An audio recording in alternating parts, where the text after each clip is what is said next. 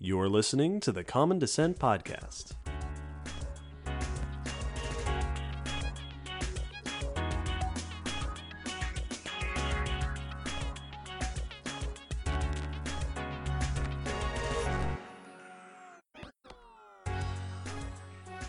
Hello, Will. Hello, David. Hello, listeners, and welcome to episode 179 of the Common Descent Podcast. This is a podcast where we talk about paleontology, evolution, life history, the kind of stuff like that. This episode's topic is thermoregulation. Thermoregulation. Which means that we're talking about the ways that animals maintain and manage their body temperatures.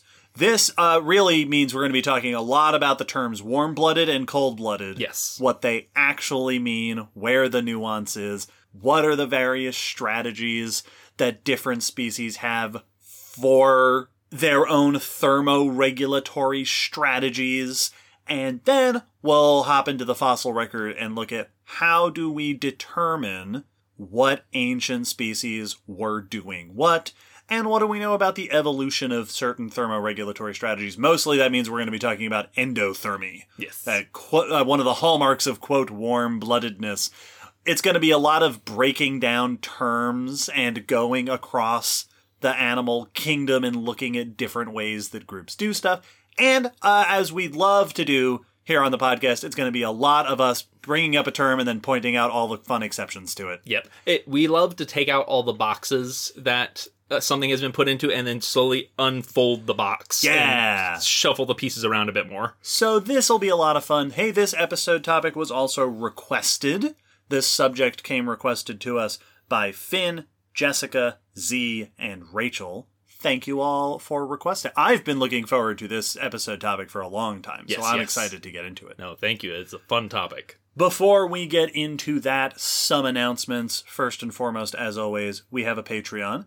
The podcast is possible because of the support that we get from our patrons. They allow us to do all of our science education endeavors in all of their forms for the podcast. If you are a patron, you get goodies. The goodies depend on what tier of patronage you're at. We recently added some new upper tiers, which is very exciting with exciting new goodies. But even at other tiers, you can get bonus content, live streams with us, the ability to ask questions. There'll be some patron questionage at the end of this episode as usual. And at a certain level, you get a shout out here at the top of the podcast. This episode, we would like to welcome to the Patreon Norbert, Jesse, and Lucy. Thank you so much. Thank you all for joining us. Hey, dear listeners, if you would like to support us in a financial sense, then allow us to continue doing the podcasty stuff that we do, consider joining the Patreon. Right now is actually an excellent time to do that, because in celebration of this year's milestone of 500 patrons, which we have since surpassed, we are doing a giveaway. We will be selecting a few patrons to win fabulous prizes, including honorary membership to our top patron tier. We will be making that announcement on our anniversary live stream at the end of January. If you'd like to be included and eligible to win fabulous prizes, become a patron before the end of the year. Yeah. There will also be other cool stuff we'll talk about on that anniversary live stream, late January. Stay tuned for more details on that. But before that, before the start of the year thing, we have an end of the year thing. Every year we like to do our end of the year Q&A, where we take as many questions as our fan base would like to submit to us, and then answer as many of them as we have time for in a several hours long question answering extravaganza. It's our end of the year marathon. It is, and they are by far the biggest episodes that we put out for anything. And they're so much fun. The Q&A form opened this year on November 10th. It will close on December 10th. There is a link down in the episode description. It's also linked on the homepage of our website. Don't miss your chance. Submit a question. Our question list has been growing rapidly, and we would love to see it grow as much as possible. Yes. By the time this episode comes out, there won't be a whole ton of time left for the form, so check it out. Yep. And that's the announcements, which means we can move on to the news. Every episode, we like to pick some stories from science news related to the kinds of things we like to talk about. Will start us off with some news. Happily, I have some news about a fossil robot, or a robot of a fossil. Okay, that makes more sense than the other way around. That was trying to help us learn about how some ancient life moved. All right. Yeah. This is research by Richard Desatnik et al. In PNAS, and the article we'll be linking to in the blog is by Caitlin Landrum on the Carnegie Mellon University website. So, understanding the movement of ancient life can be very difficult. Some things it's easier when it's something we have very similar representatives of today. Sure. Like an ancient dog is probably much easier to figure out how it was living compared to dogs today. But as you go farther back, you often come across groups that we don't have modern analogs for. One such group that has gotten a lot of attention for movement is some early echinoderms, particularly the pleurocystidids.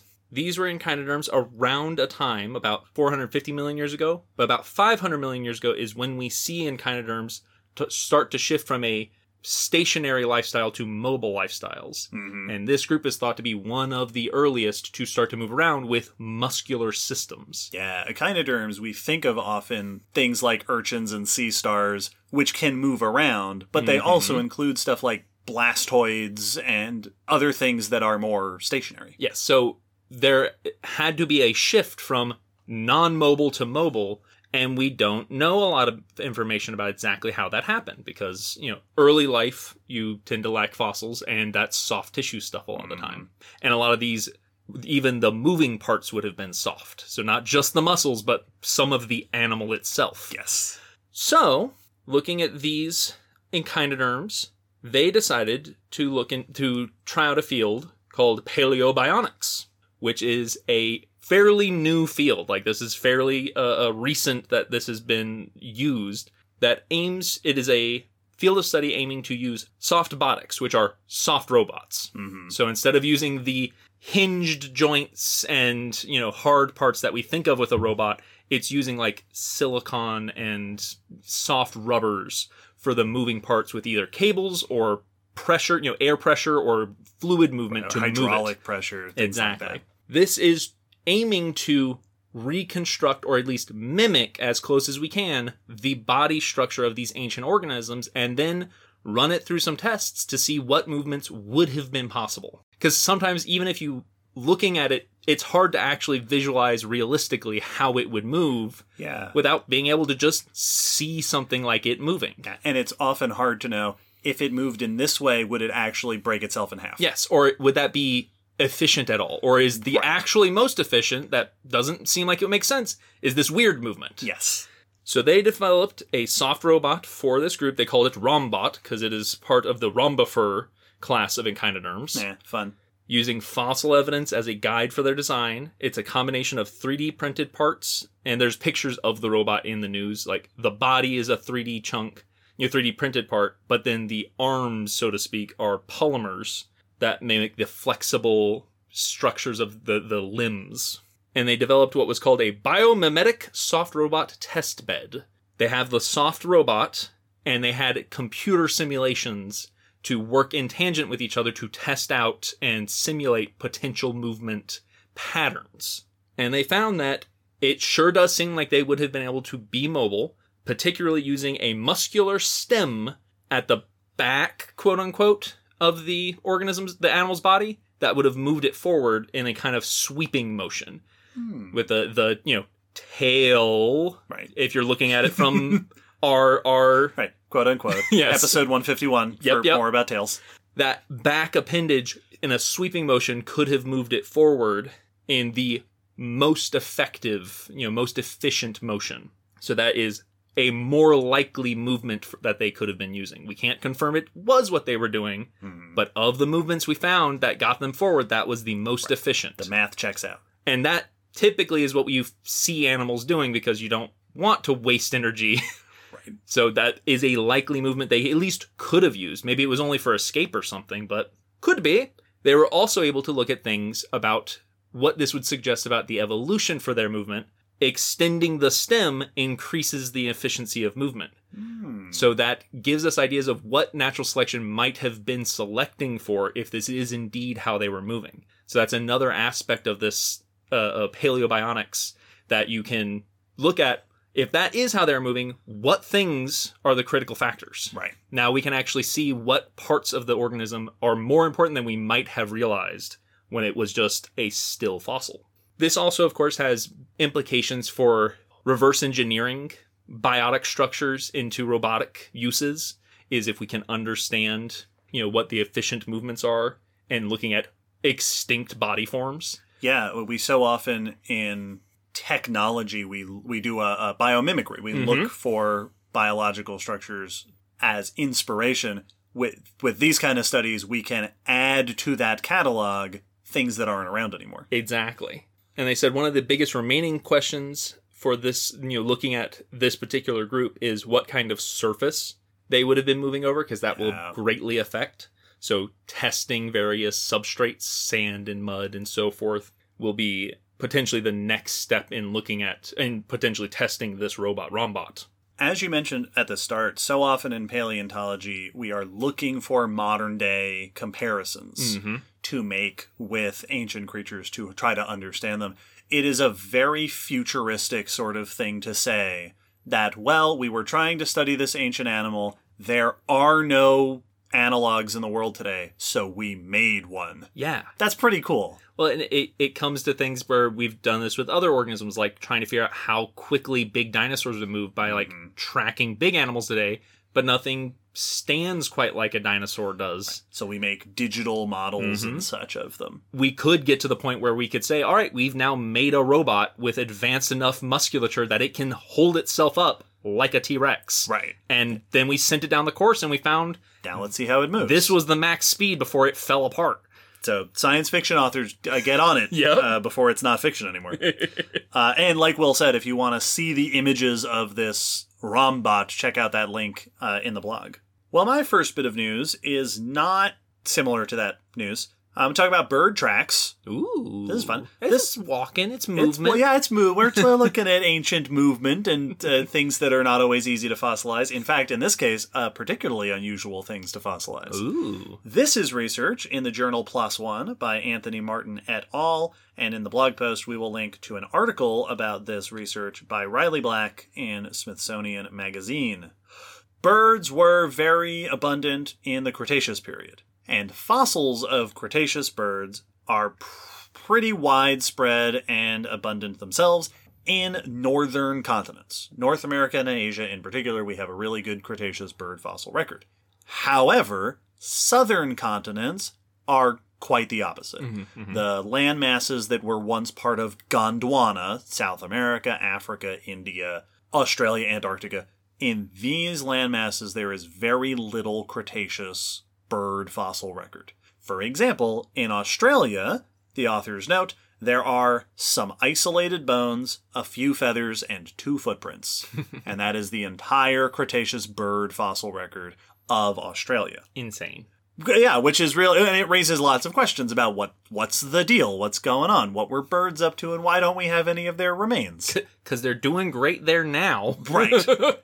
This study adds substantially to the Australian Cretaceous bird fossil record, reporting a track site in Victoria in Australia with abundant tracks including 27 bird footprints. Wow. So, increasing the number of known Cretaceous bird footprints in Australia by almost 15 times. Wow. These come from the Wonthaggi Formation, which is early Cretaceous, between 128 to 120 million years ago. These are floodplain deposits, which is to say, near a river where you would periodically get overflowing of the banks of the river, which deposits these layers of mud and silt and stuff. Yeah. Great places for footprints to be left behind. These 27 prints have distinctive features of birds. Both the paper and the article talk about the fact that when you're in the Cretaceous, it can be tricky to tell the difference between bird footprints and just small theropod footprints. Makes sense. Birds are distinguished from a few things. Number one, they're small. They have their 3 weight-bearing toes. The digits are very thin. Yes. And the toes are widely spaced. Oh. The angles of the toes are pretty wide. The article specified typically over 90 degrees. Oh, wow. Which is something you see in birds. Oh, They I also didn't realize that. often have sharp claws, and some of the prints have the impression of the hallux, Yeah. which is that fourth toe that kind of sticks off the back. All of this indicates that we are looking at these 27 bird footprints, and among them, the authors identified 8 different morphologies. Wow. 8 different ichnoforms, so different sizes, different shapes, that seem to indicate 8 different types of birds are represented in this track site. Cool. One of them was pointed out that it looked similar to something like a heron, like different lifestyles of birds here. They noted that these are probably enantiorniths, which is an ancient, now extinct group of birds that were in many ways pretty similar to our birds today. So, this is important for a whole bunch of reasons.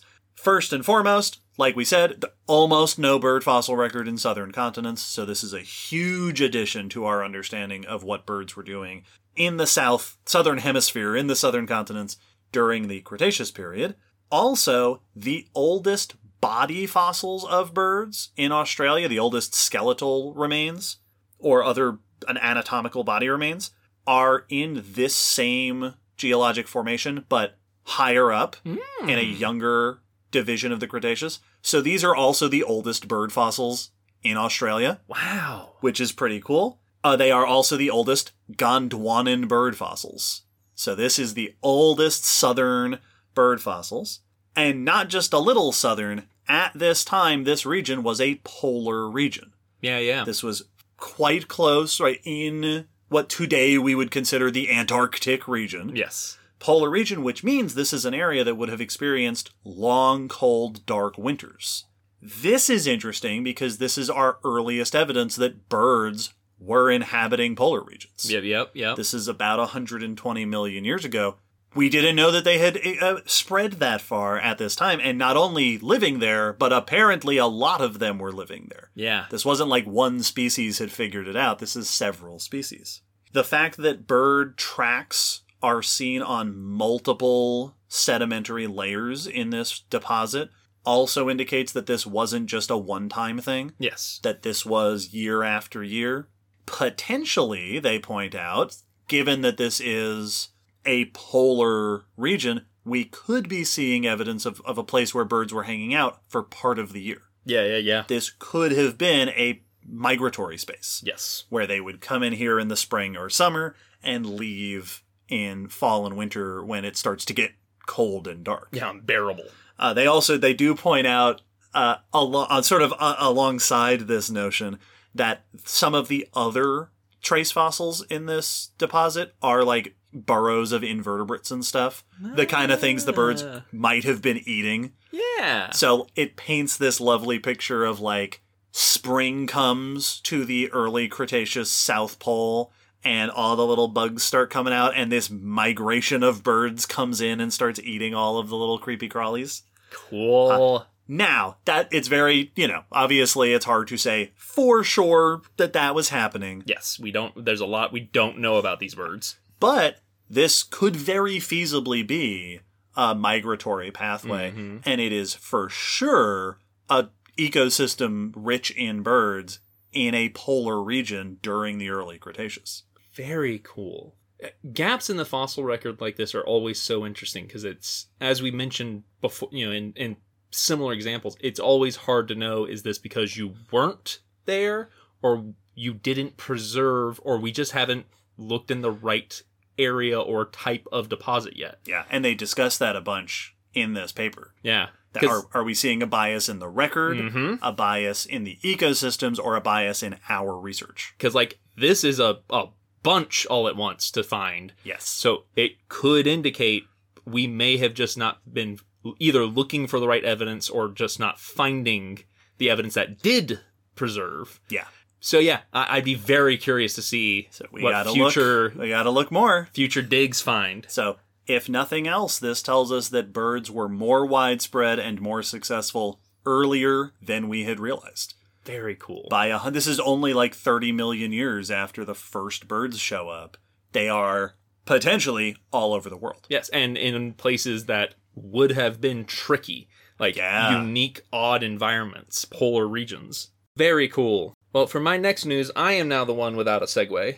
because mine is about tasting bitter stuff and finding evidence of it in sharks. Yeah, I have no connection to that. I That's got also about science. This was also published. This is research by Mike Behrens et al. In PNAS, and the article is a press release by the University of Cologne in phys.org. So, tasting bitter stuff is a fairly common ability because many plants and animals produce toxic chemicals, and one of the key ways to detect those very often, not for every single one, but very commonly, is bitter taste receptors. Mm-hmm. And those typically are called taste-2 receptors, or T2Rs. This is how we taste bitter foods and flavors, and it's common in many other vertebrates. So this is a fairly consistent thing, but it had been thought for a long time that it was only found in bony vertebrates. There's even like large groups of them known in coelacanths, and one of our closest cousin fishes, but it was thought to not be outside of bony vertebrates. But part of this may be because molecular research into things like sharks has not been as good as one would like. Their genomes are often relatively large and therefore harder to sequence, and so that might have been holding back from us discovering evidence outside of bony vertebrates into the cartilaginous fish. This research took a look at some recent sequences of cartilaginous fish genomes, as our techniques have gotten better in recent history, and they were able to identify T2R genes in 12 cartilaginous fish species, 9 sharks, 2 skates, and a sawfish. Ooh. Altogether, this likely represents a sister clade to bony fish of the T2R genes found in bony fish, which are known, and only one gene was found in each species.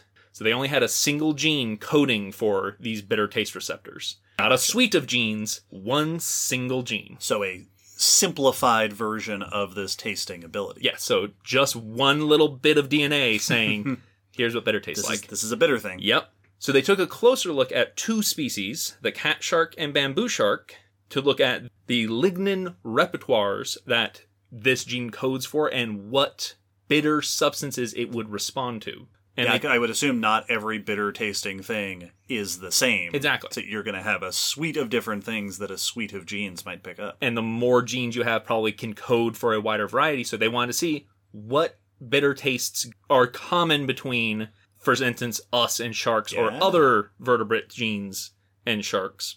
They tested 94 human bitter taste substances and identified 11 that could activate the shark receptors. Okay. This included things like bile acid, amarogentin, which is one of the bitterest substances we can taste, also triggered the strongest reaction in them. Okay. So a similar reaction across some substances. They also know that some of these can also activate receptors in the coelacanth, so there's even overlap between other bony vertebrates. They also noted that the shark receptors would respond to both endogenous steroids and xenobiotic compounds. They don't go into detail about what those are, but the important thing is that in other bony vertebrates, we have separate receptors for those two. Oh, okay. And the shark's receptors responded to both. Interesting. So eventually, over the course of vertebrate history, there's been specialization in genes for tasting for detecting different substances. Yes, and the shark receptor is doing dual duty, while other groups have a receptor for each of those compounds. Yeah. They also noted that some of the subsets of the lignins in the shark receptors are shared with more basal bony fish. All of this together indicates that the shark receptor likely is a representation or very similar to the ancestral gene. Yeah. And also showing at least suggested, strong amount of conservation, like that it has not changed since there is still so much overlap. Yeah, not only that these taste receptors are present in cartilaginous fish, which it sounds like is new information. Yep, we did not suspect that.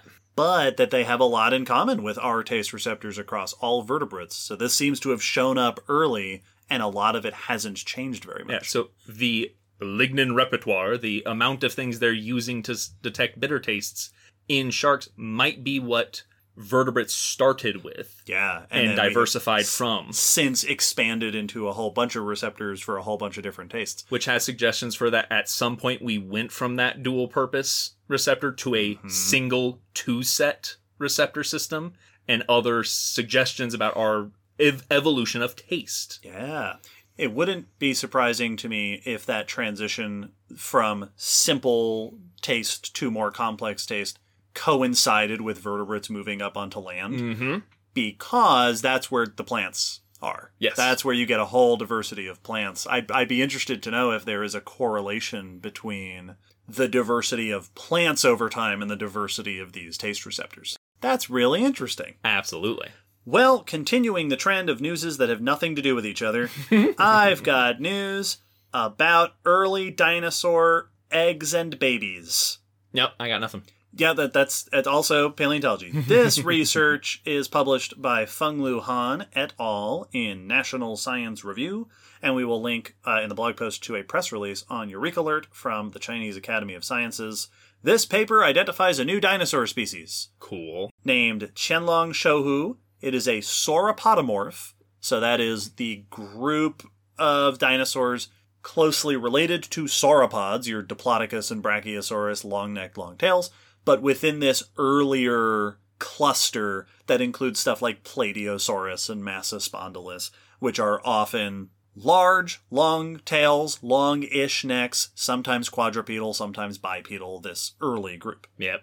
This one is from the early Jurassic of southwest China. It is described here from 3 adult skeletons, which is a pretty good find for the first discovery of a new species.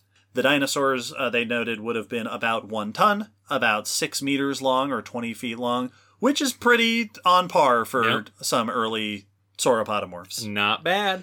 And the body proportions suggest that it was likely facultatively bipedal, so it could have done walking on 4 legs, potentially, but also would have been able, most likely, to walk around on its hind limbs. Which is pretty cool. Yes.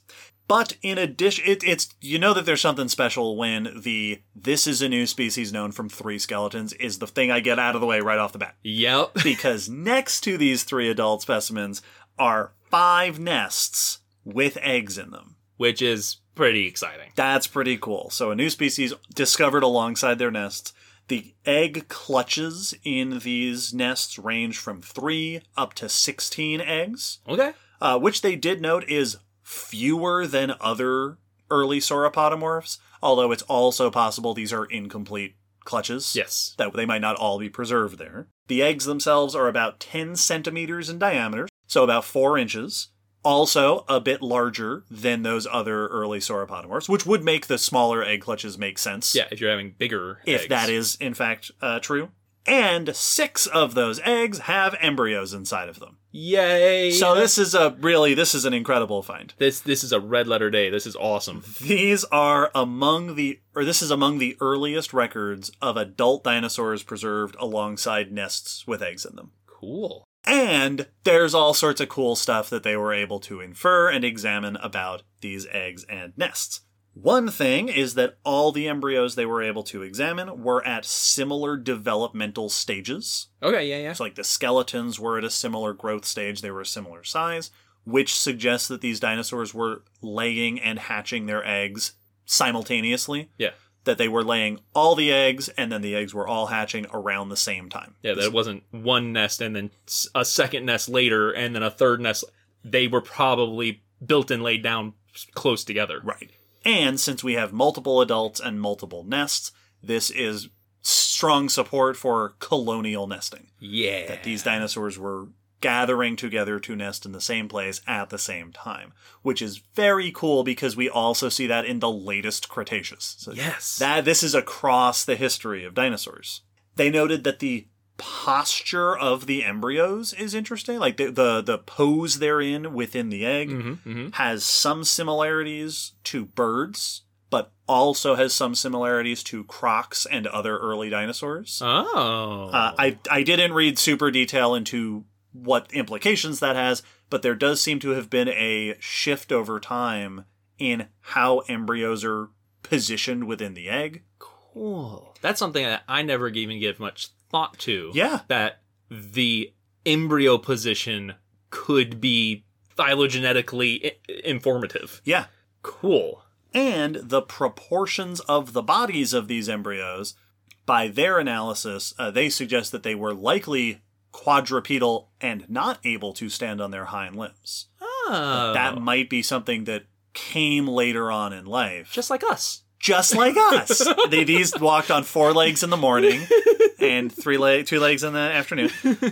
Which is interesting because in the Hadrosaurs episode, I noted that there are some species that are thought to have been able to walk on their hind limbs when they were younger, and then became more quadrupedal as they got older. This is kind of the opposite, which is pretty cool. Yeah, and it makes sense that a smaller one would be able to stand up easier than a big one. Yeah. So the fact that these seem the opposite, it gives me, I want to learn more about, like, were their limbs doing something interesting or weird? Yeah. Cool. But the actual headline for this study is... We're still not there yet. Still not there yet. Is about the eggs. They examined the structure of the egg shell in particular to get a sense of what kind of eggs these are. Mm-hmm. Amniote eggs are classified into 3 general categories. Soft-shelled eggs, like we see in snakes and lizards, for example. Hard-shelled eggs, like birds. Mm-hmm. And leathery eggs, like turtles and things like that. The authors do note that this is an oversimplification, but for general purposes.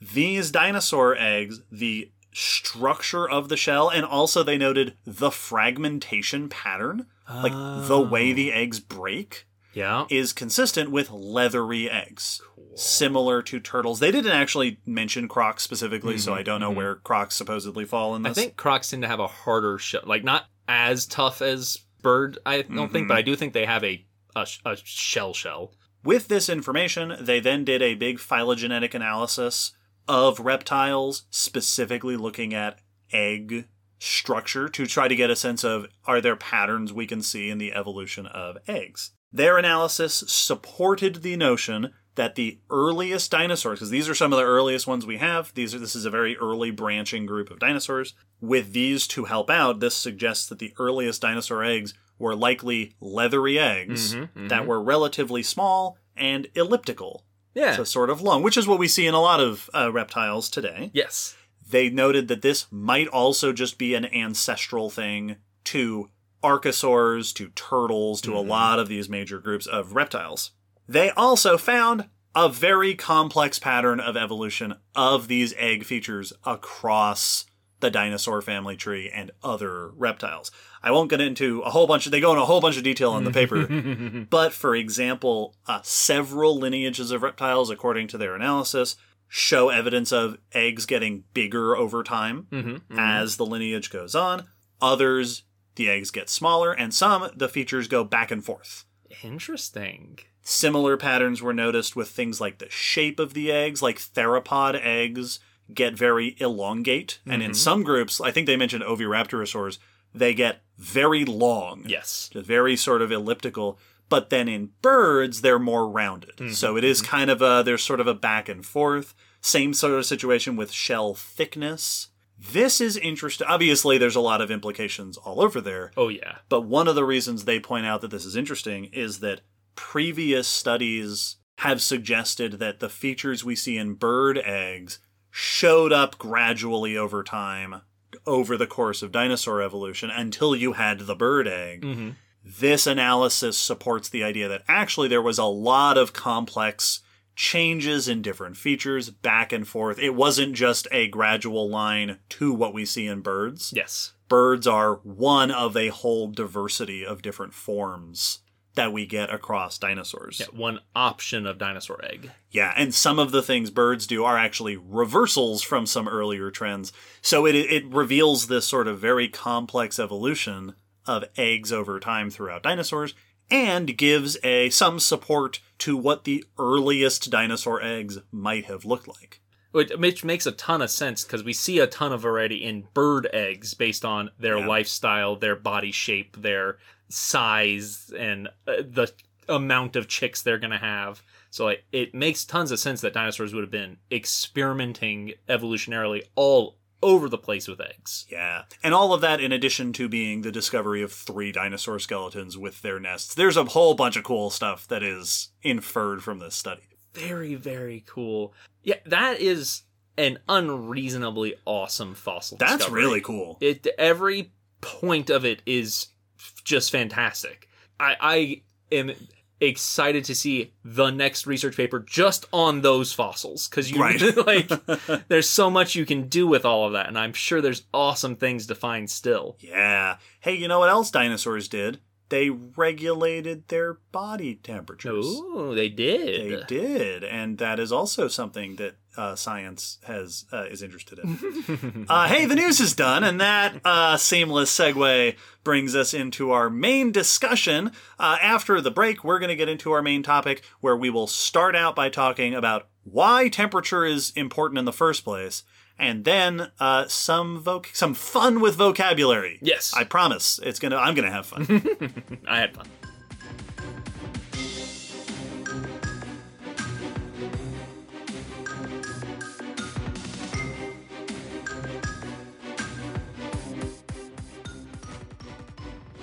One of the papers that I read in preparing for this episode discussion made a really interesting point, and it was that our universe and our planet experiences a very wide range of temperatures. Yes. Right? Like the vacuum of space is something like 3 Kelvin, and then stars are way more than that. And even on our planet, you go from the poles to the tropics, and we've got lava, and just all sorts of temperatures exist within our surroundings. But life tends to exist in a relatively narrow range of temperature. And the reason for that is because life is all deep down chemical and physical reactions which are temperature dependent. Yes, absolutely. If you get down to 0 degrees Celsius or 32 degrees Fahrenheit, that's the temperature at which water freezes. And that's bad news for cells that have a lot of water in them. Yep. Ice crystals are going to get in the way of stuff. And then on the other hand, that paper made the point that if you get up to and over about 45 degrees Celsius, which is at 113 Fahrenheit, at that temperature, a lot of the important enzymes in cells start to fall apart. Yeah, They it just- denature. They lose their shape. Yeah, they just can't maintain their connections because of the heat. Yes, and in different cells, different tissues, different functions of organisms' bodies tend to have optimal temperatures at like what your muscles do, what your brain does, what all the things that life does. Those reactions tend to have ideal temperatures to function at. Well, and this is something we deal with on a daily basis very often. Like, this is why you can sterilize stuff by boiling it. Yes. Because life can't handle those certain temperatures. Like, there's no open flame there. That's just hot. It's just hot. And that hot is enough to make that life no longer life. Yes. So, organisms tend to spend a whole lot of time trying to be the right temperature. Or, probably more accurately, trying not to be the wrong temperature. All of the behaviors and mechanisms, the whole process of organisms managing their temperature is thermoregulation. This is something that is part of all life as we know it. This need to be at the right temperature to function properly. Now, when we talk about thermoregulation in organisms, I'm going to start us off with 2 terms that are the terms that I think most people are probably familiar with. These are our elementary school terms. Animals, in regards to body temperature, are typically referred to as cold-blooded and warm-blooded. Yep. This is a very familiar concept. This is how we learn about animals. It's one of the ways that animals are distinguished from each other, right? Mammals and birds are warm-blooded animals. Everybody else is cold-blooded, or at the very least, everything else that has blood or something kind of like blood is cold-blooded. Like sponges, I don't think you would call cold-blooded, but like an insect. Yes, Yeah, that's exactly. a cold-blooded. That has quote-unquote blood. Blood. Now, what these terms are actually referring to, the reason that those terms sort of come about, is they're talking about the temperature that those animals' bodies tend to be. Cold-blooded animals, turtles, snakes, frogs, fish, tend to have relatively lower body temperatures. Warm-blooded animals, mammals and birds, tend to have relatively high body temperatures. Some of you may be wondering, relative to what? Well, to each other. It's a very arbitrary, these are warmer, these are colder. Yep. But there is a consistency there. This is a very simplified way to describe animals by their body temperature, but it's also relatively useful. It's like what we talked about with herbivores versus carnivores back in episode 173. Simplified, useful, but for a discussion that's going to go into detail, we have to break these terms down a bit and really explore what they mean. Good starting point, not where we're going to end. Yes. So, let's get to where we're going to end. Let's break down, because warm-blooded and cold-blooded tend to refer to a collection of things. Warm-blooded animals tend to be three things. They tend to be endothermic, homeothermic, and tachymetabolic. I'm going to talk about what all those things mean. Cold-blooded animals are the opposite. They are ectothermic, poikilothermic, and bradymetabolic. Those three things refer respectively to the source of temperature, the source of heat, the stability of body temperature, and the metabolic rate of the organism. Endotherms versus ectotherms refers to different places that the heat tends to come from. Endotherms, their heat, body heat is mostly internally generated.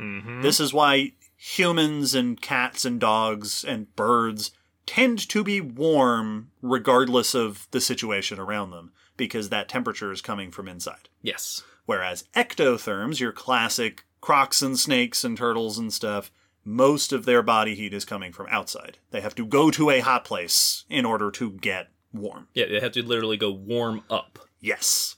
The second piece is stability of temperature. Homeothermic organisms tend to have a pretty constant body temperature. We humans tend to be pretty constant at about 37 degrees Celsius, 98.6 degrees Fahrenheit. We don't vary quite a bit. Well, that's why taking temperature is such an easy measure of your health, because if that fluctuates, that's weird. Yes, it's supposed to stay where it is. Cold-blooded animals tend to be poikilothermic, which means that their temperature varies quite a bit, which makes total sense considering that they have to get it from outside. Yeah, they're chasing the heat. A lot of the time. And finally, the third factor is the metabolic rate. Metabolism refers to the reactions inside of our bodies that are creating energy, creating the things that we need to operate. A lot of the energy that fuels our metabolism is temperature, is heat. We need to be warmed up in order to be able to do these reactions.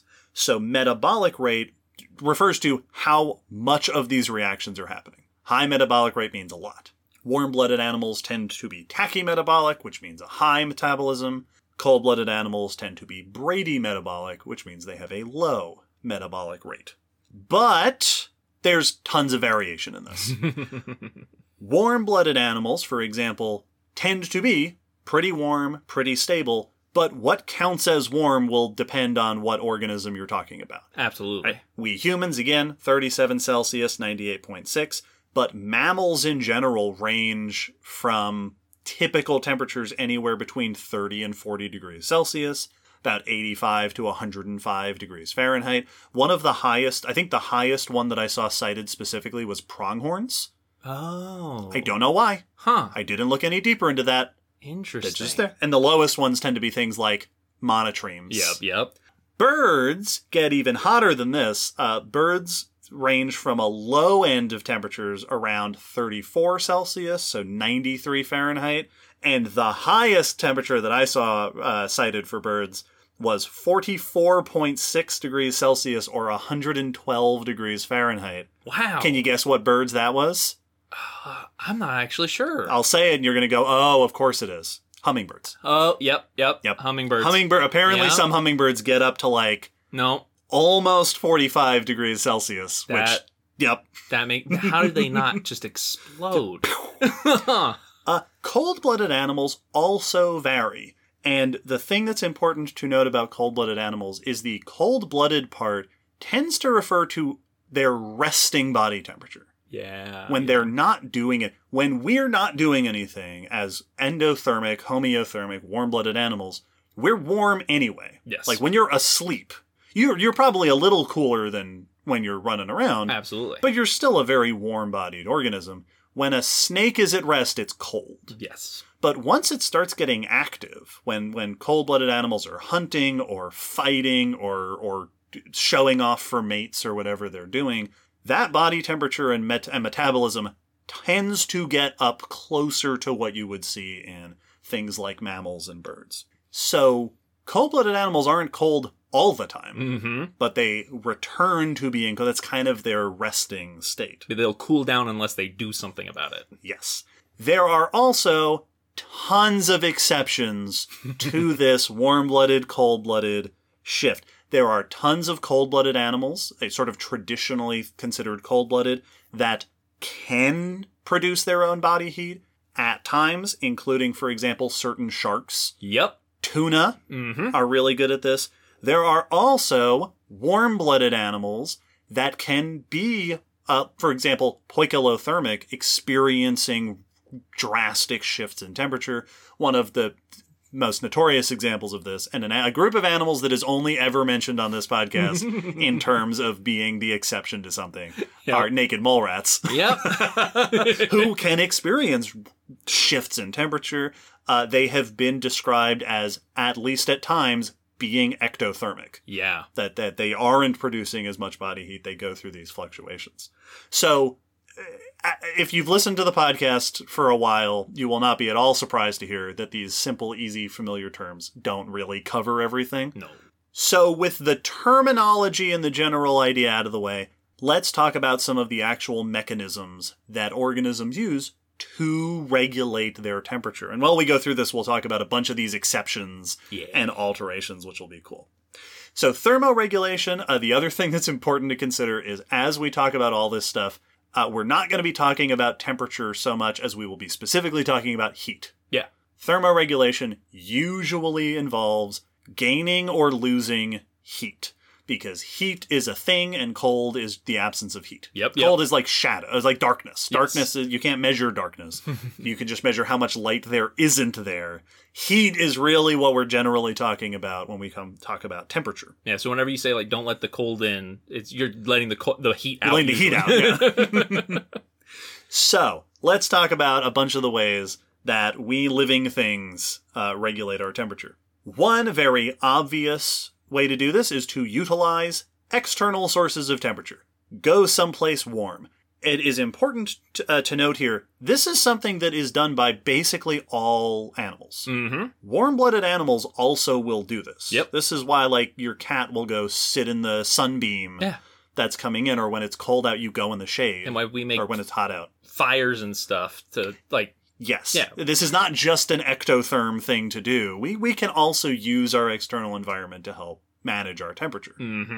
For warming up, this is classic stuff like basking in the sun, sitting on some, going into warm water, or a lizard will sit on a hot rock. There is also a specific term, kleptothermy. Oh, nice. Which is for when you are getting your body heat from another body. This is useful. I mean, the sort of nice, snuggly version is us mammals like to cuddle together. I was going to say, I bet a lot of couples right now are pointing at each other. Yes. Or like you have your pets or whatever. Kleptothermy is also a strategy used by a lot of parasites. Yep. So, like, if you're a little mite, you're spending all your day on a nice warm body. Yeah, your environment is that warm body you're feeding off of. This also works for cooling down, moving into the shade, going into the water to cool down if you are getting too hot. Yeah, this is why if you, like, spend a lot of time watching reptiles at a zoo, you watch them move around their environment, and very often it is because of this. Yes. They have gotten warm, but now if they stay there, they will be getting too warm, so they'll move back into the water, like if you're watching gators. And if you have, like, a pet lizard or a pet snake or something, what is recommended for their little habitat is to have a heat lamp or a heat source, but to also have a shady corner. Yeah, put that on one end, so that way they can move in and out of it. Absolutely. One thing that's interesting to note is that some animals that mainly get their heat from outside, so ectothermic, can use these strategies to effectively be stable in their temperature. Yep. So I saw this noted in desert-dwelling lizards, that during the day, even though they themselves are not maintaining a constant internal body heat, they can be effectively homeothermic just by being in the sun all day. Yeah. At night, they'll cool back down, but they can be effectively stable just using external sources of heat. Similar things have been pointed out for why crocs can be nocturnal, because they are aquatic and water retains heat longer than the land does. Yeah. So they can keep being active late into the night because there's enough heat left over. Yes. The other major category, of course, is internal sources of heat. So let's talk about endothermy in all its many forms. Now, the famous endotherms, the two groups of animals that are like, these are the quintessential endothermic internal body heat organisms, are mammals and birds. Yep. Mammals and birds tend to use two main mechanisms to remain warm, to keep up their body heat. One is metabolism. Yes. Those chemical reactions inside of our bodies produce heat because they are inefficient, because that's entropy, baby. That's how it works. So some of its heat, some of its being, quote, wasted energy, which comes off as heat. In certain different groups of animals, different tissues are the ones producing these reactions. So in placental mammals, often brown adipose tissue, which is a type of fat tissue, is usually cited as a major factor in where our heat is being generated. In birds, it's often cited as being mostly coming from the muscle, skeletal muscles specifically. There's other places that it can come from. It differs from group to group. Yeah, because a lot of those reactions are happening throughout your body, so they can be varying degrees, but we do actually have specialized tissue for that. Yes, and that it's just running. Yes. It's like an engine idling, creating this heat. The other main mechanism that both mammals and birds use that is not metabolic is called, and here's the scientific term, shivering. Yep. That's a thing we do. All mammals do that pretty much. As far as I know, all birds also do this. Shivering, this is what happens when you get cold, is it's not just like a side effect of being cold. It's a thing that your body does. Yes. And I saw it described as the asynchronous excitation of muscle fibers, which essentially means activating muscles, so making the muscles contract, but instead of doing it in a sort of coordinated way that allows you to like move your arms or your legs or whatever, it's a bunch of muscles all being activated at once, often opposing each other. Yep. So that all that actually happens is you just kind of shake. Yes. The muscles are counteracting each other, so you just kind of shake. It's purposely randomized muscle movement. Yes, it is intentionally, this is a term that I'll bring up again in a bit. It is what is called a futile action. Yes, that's great. A futile cycle. Yes. Those contractions of the muscle generate heat. They produce this energy that is released as heat. Yeah, so when you shiver, like you said, that's not something that just happens because you're cold. And it's not an indicator of cold. It is a response to cold. Yes, your body says, we need to be warmer. Yes. Let's do this thing. So birds and mammals tend to use what is called shivering thermogenesis or thermoregulation, and non-shivering, which refers to the metabolic stuff. Outside of mammals and birds, we do see a phenomenon. Typically what we'll see is regional endothermy. That is, certain parts of the body, instead of the whole body like in us, certain parts of the body are producing heat. This is seen very famously in a bunch of different groups of fish. Yeah. Tuna, marlins, swordfish, mackerel sharks, so the family Lamniidae, which includes, I want to say, like makos, great whites. Yep. Great whites are the ones that you'll hear this come up with just over and over again, because it's a very famous thing with them. Many of these groups exhibit what I have seen referred to as heat organs. Yeah. These are, every time I saw it brought up, it was specifically eye muscles. So muscles that sort of ancestrally their job is to move the eyes around. Certain eye muscles have lost that ancestral ability to contract and be muscles, and instead perform futile cycling. Cool. So they are performing actions within that muscle tissue that produces heat. And that's kind of their only job now. Wow. Is to produce heat, usually around the brain, the eyes, important organs. Yep. Another thing that you'll see in a lot of these fish is tissue that's called red muscle. Yes. Which also serves a very similar purpose. It is performing contractions kind of the way that shivering works, in this specific muscular tissue that is then producing heat. Mm-hmm. Which is a cool concept because, like we said, every time you move your muscles, they heat up because it's... Yeah, that's why if you go for a run, you get nice and warm. And that just happens... it's the same thing as like using a piece of machinery. If you're moving a piece of machinery, it's going to heat up because friction is happening. Well, when you turn on your car engine, the heating up part isn't necessary to make the car go. No. Now, I'm sure there's mechanics out there. It can be important. Helps. It's useful for the car. You don't want it to stay cold. Yes, but just to make a car move, you don't necessarily need it to be hot. We don't design it to produce that heat. That heat's going to happen. That's going to happen anyway. When you spin pieces of metal that fast, you're going to get heat. So you're producing that heat anyway. It's cool that there are muscles, particularly that could still be acting as muscle, but we're going to make you hot muscle. Like this muscle is meant to be getting a bit hotter to serve this role.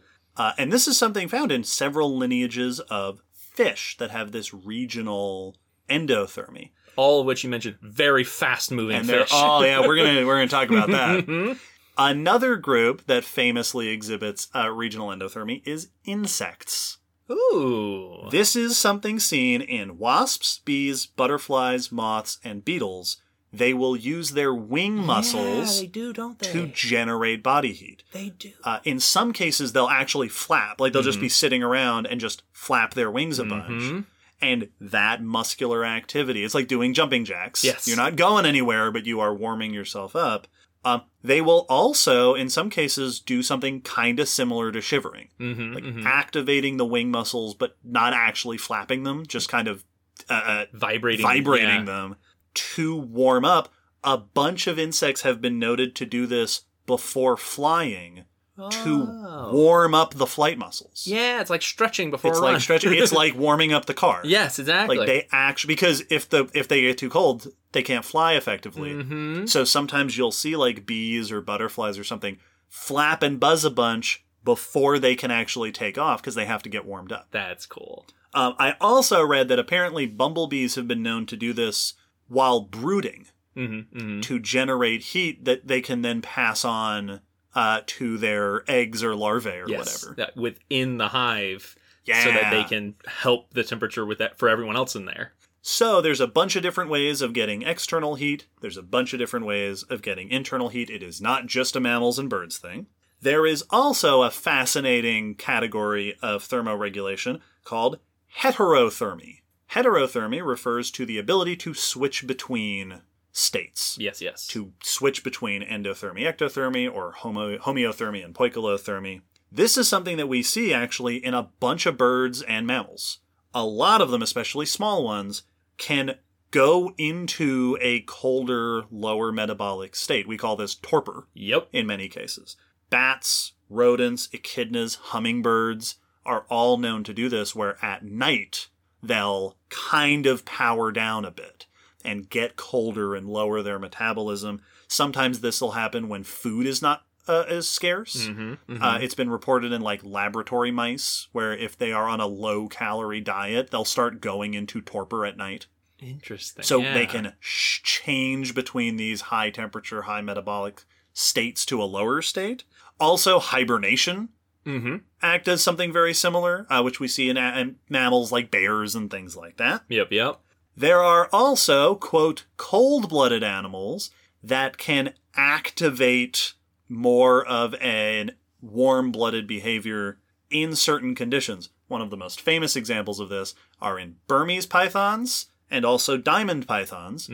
Brooding females will coil around their eggs and shiver. Yep. Effectively shiver, very similar to what we do and what we were describing with the insects doing.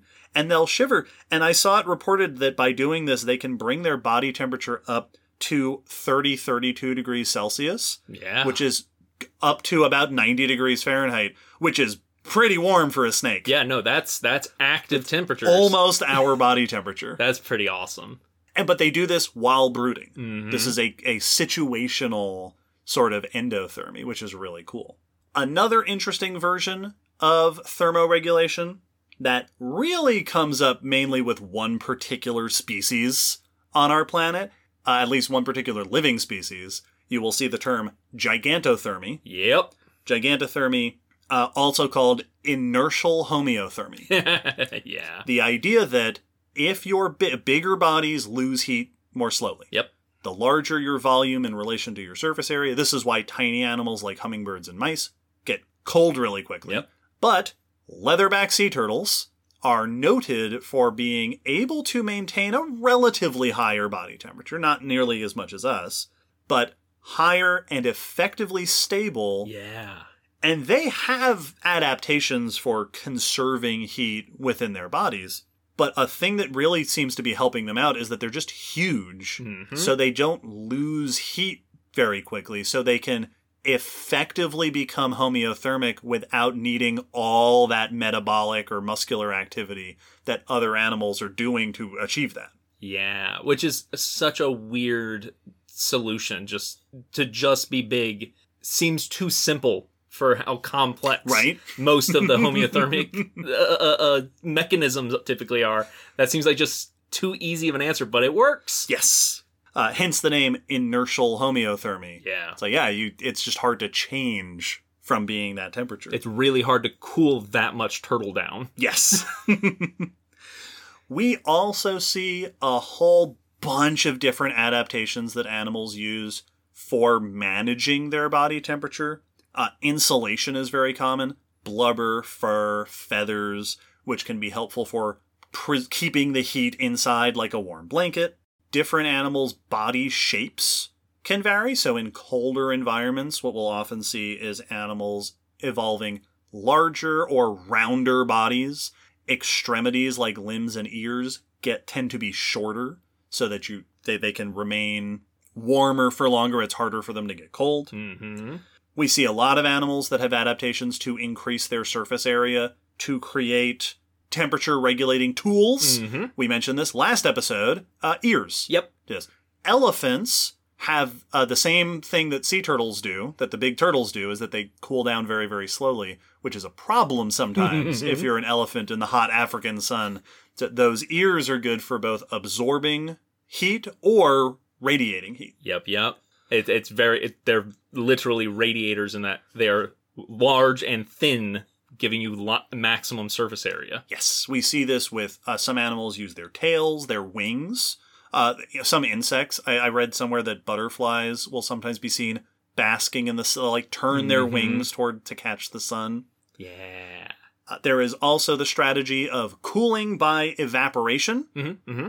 Sweat is what does this for us. As sweat evaporates off of our skin, it cools down. That's part of that reaction.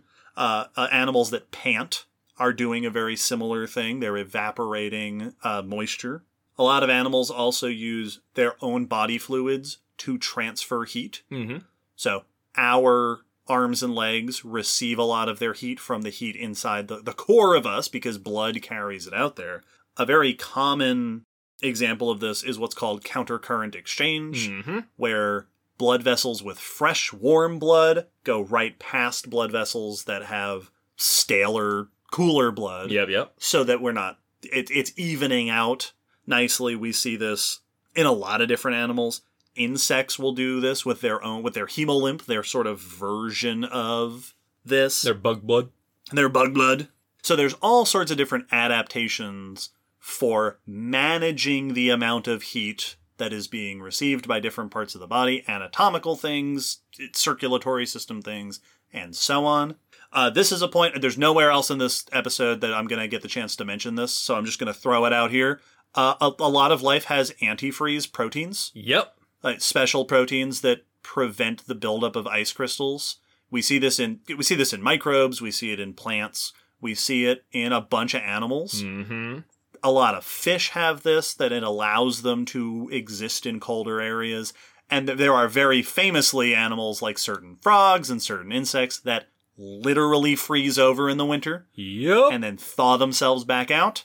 That's the end of that conversation for this episode. If you'd like to hear more about that, submit your requests now. There's a link in the episode description. Yeah. I think one of my favorite things about this kind of list of adaptations for thermoregulation is that so many of them are the same thing we have to do with our devices and systems. Yeah. Like, if you look inside your computer, there are things for moving around the heat and radiating heat. If you have a water cooling system, that countercurrent heating and cooling is a thing. Moving heat from one area to a place that would be too cold is a thing. Like, all of these things are mechanical and system solutions that we use in our day-to-day life, and you can find it in animals. Yes. For the same reasons, because you have to manage heat to work effectively. Yeah, and there's just the sheer variety of ways that animals have evolved to do this, to either generate heat or get heat or move the heat around or lose the heat, is a testament to how important this is for life to manage. Yep. Before we move away from that, there is another thing, since we're talking about methods of not only managing heat, but generating heat. Endothermy is seen, of course, in mammals and birds. I mentioned a bunch of examples of reptiles, insects, fish doing sort of their own versions of endothermy. Endothermy is also known in plants. There are plants that can generate heat with their own internal metabolic reactions. I didn't know this, but I'm also not horribly surprised. Of course, it's out of plants. This has been noted, for example, in skunk cabbage, some lilies, the flowers of some plants, the cones of cycads. So sometimes it's in specific parts of the plant. Yeah, they use from what I read, it looks like it's a particular type of respiratory reaction that is modified to generate excess heat, the same way that a lot of animals have chemical reactions that generate heat. In some cases, this seems to function to maybe keep the plant warm. Yes. Which is important for plants, too. I've seen it cited that this is also thought, in some cases, to potentially activate chemical signals that attract pollinators. Yep. That if you keep warm, it sort of makes makes things smelly. Exactly. Yeah, it's going to put you in the effective temperature range for the chemicals you're using. Also, lodgepole pine dwarf mistletoe has been observed to seemingly use the heat of the internal reactions to trigger the explosive dispersal of seeds. What? That warming up is important for these plants to then launch their seeds many meters away. That's so weird. I have no further information about that. That's just a thing I came across. Put in your request now for an episode about lodgepole pine dwarf mistletoe. Now, with all this talk about all these adaptations, we have, I think, gone into quite a bit of detail as to why this is important. But there are clearly many different ways that organisms can do this. There are different general strategies. That warm-blooded, cold-blooded dichotomy is simplified, but it still does reflect a very general idea that some animals go with high metabolism, high body temperature, stable body temperature, and others go with the opposite. Yep. So as we start to move into eventually this discussion of the ancient history and the evolution of these trends, I think now is a good time for us to have a little discussion about what are the trade-offs and what are the benefits of these sort of opposite strategies of quote warm-bloodedness and quote cold-bloodedness, keeping in mind that there's all this intermediate stuff. Yeah, absolutely. Being warm-blooded has a bunch of obvious benefits. We are very familiar with them because we are warm-blooded animals. Being warm-blooded means you don't have to rely on external sources of heat. You can be warm whenever. Yep. Inside a cave, I can still stay warm. Yep. You can go, it can be nighttime. You can go play in the snow. Like, you can go play in the snow for hours and then come back in, and you're still going to be pretty much the same temperature you were when you went out. Yep. That is an incredible ability that we have. It means that warm-blooded, being consistently warm, being homeothermic and endothermic, allows warm-blooded animals to access broader environments. You can be active at night, you can live high on a mountain, you can live up in the Arctic, and so on. It also means a shorter recovery time from being active. You're not using up all of your energy in a quick burst of activity because you're constantly generating energy for your body. Yes. That's like the example of like warming up something before using it. If you're always warm, it's kind of ready for use and recovery. Yeah. You're not wearing it out or overheating it in the one go. Speaking of being always warm, this is a note that I saw come up when I was reading papers that have written about this. Being warm all the time, I've seen noted as being beneficial for gestation. Like if you are, producing an egg, growing an embryo inside the body, being warm all the time is helpful for that. It has also been noted to be helpful for our immune system. We homeothermic, high temperature animals are in what I have seen described as a state of permanent fever. Yeah, exactly.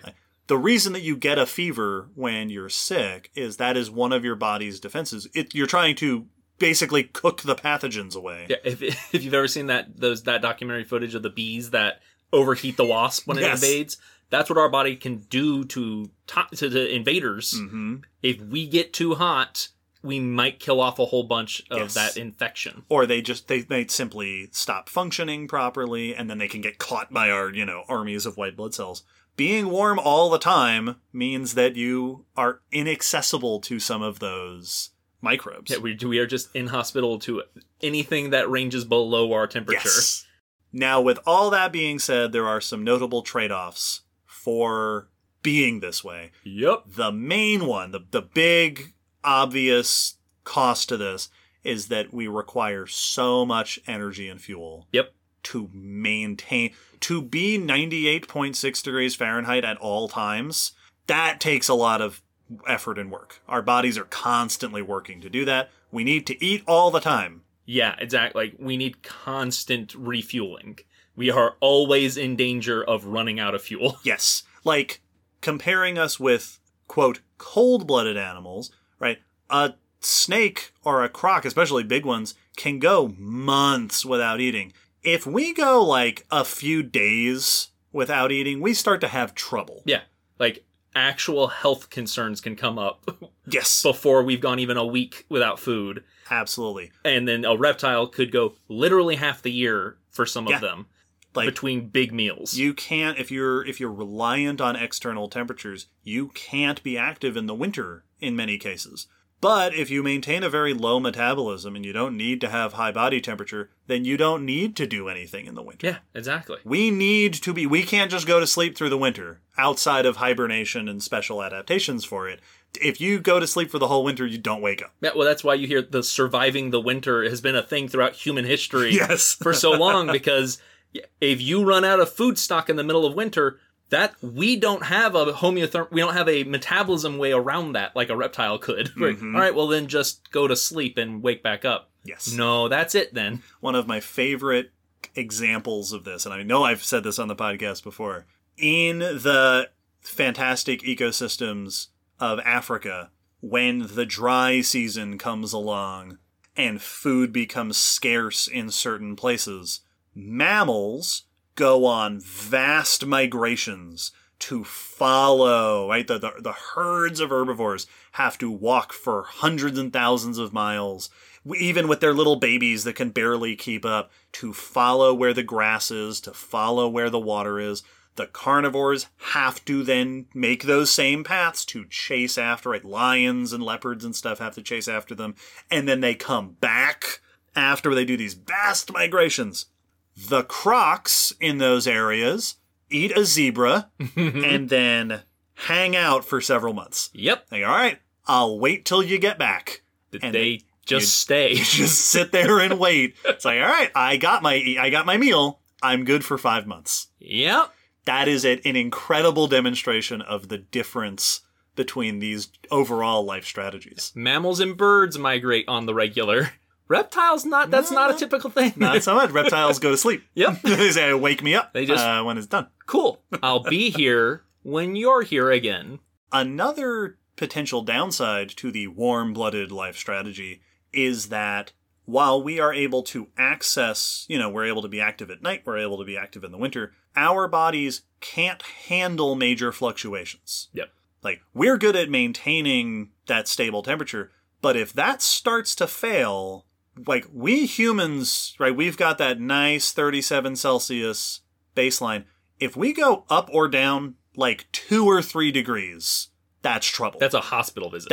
You might have to go to the hospital. If you go up like 5 or 6 degrees, you might not ever go back to stable. Yeah, exactly. That might be the end. It's why things like if your core body temperature just suddenly dips because you're out in the cold or something happens, it's a panic moment because that is not supposed to happen. Yes, I think one of the things that I read mentioned that hypothermia. So hypothermia means not enough heat. Mm-hmm. Hyperthermia means too much heat. Hypothermia sets in for us at like 95 degrees Fahrenheit and below or something, which is not very far off. No. Like we are always on the cusp exactly. of being too hot or too cold. A handful of degrees in the wrong direction and we are in trouble. Whereas a cold-blooded animal, an animal that has that strategy, can handle that. Yep. They can go up and down. They might not be able to be super active while they're cold, but that fluctuation isn't going to cause a shutdown of all their systems. Yes. And you can see situations like that of animals waking up of like a cold snap. And they are stunned because it got too cold for them to be active, but then they warm back up and they wake back up and they go. While if we were out in that, we might not make it through. Right. Now, on the other hand, one of the downsides along those lines is that if you are a cold-blooded strategist, your body temperature isn't always in your control. Nope. Sometimes you don't have a choice. Yeah. Like if it's getting cold and there's nothing for you to do about it, you're just going to get cold. Yes.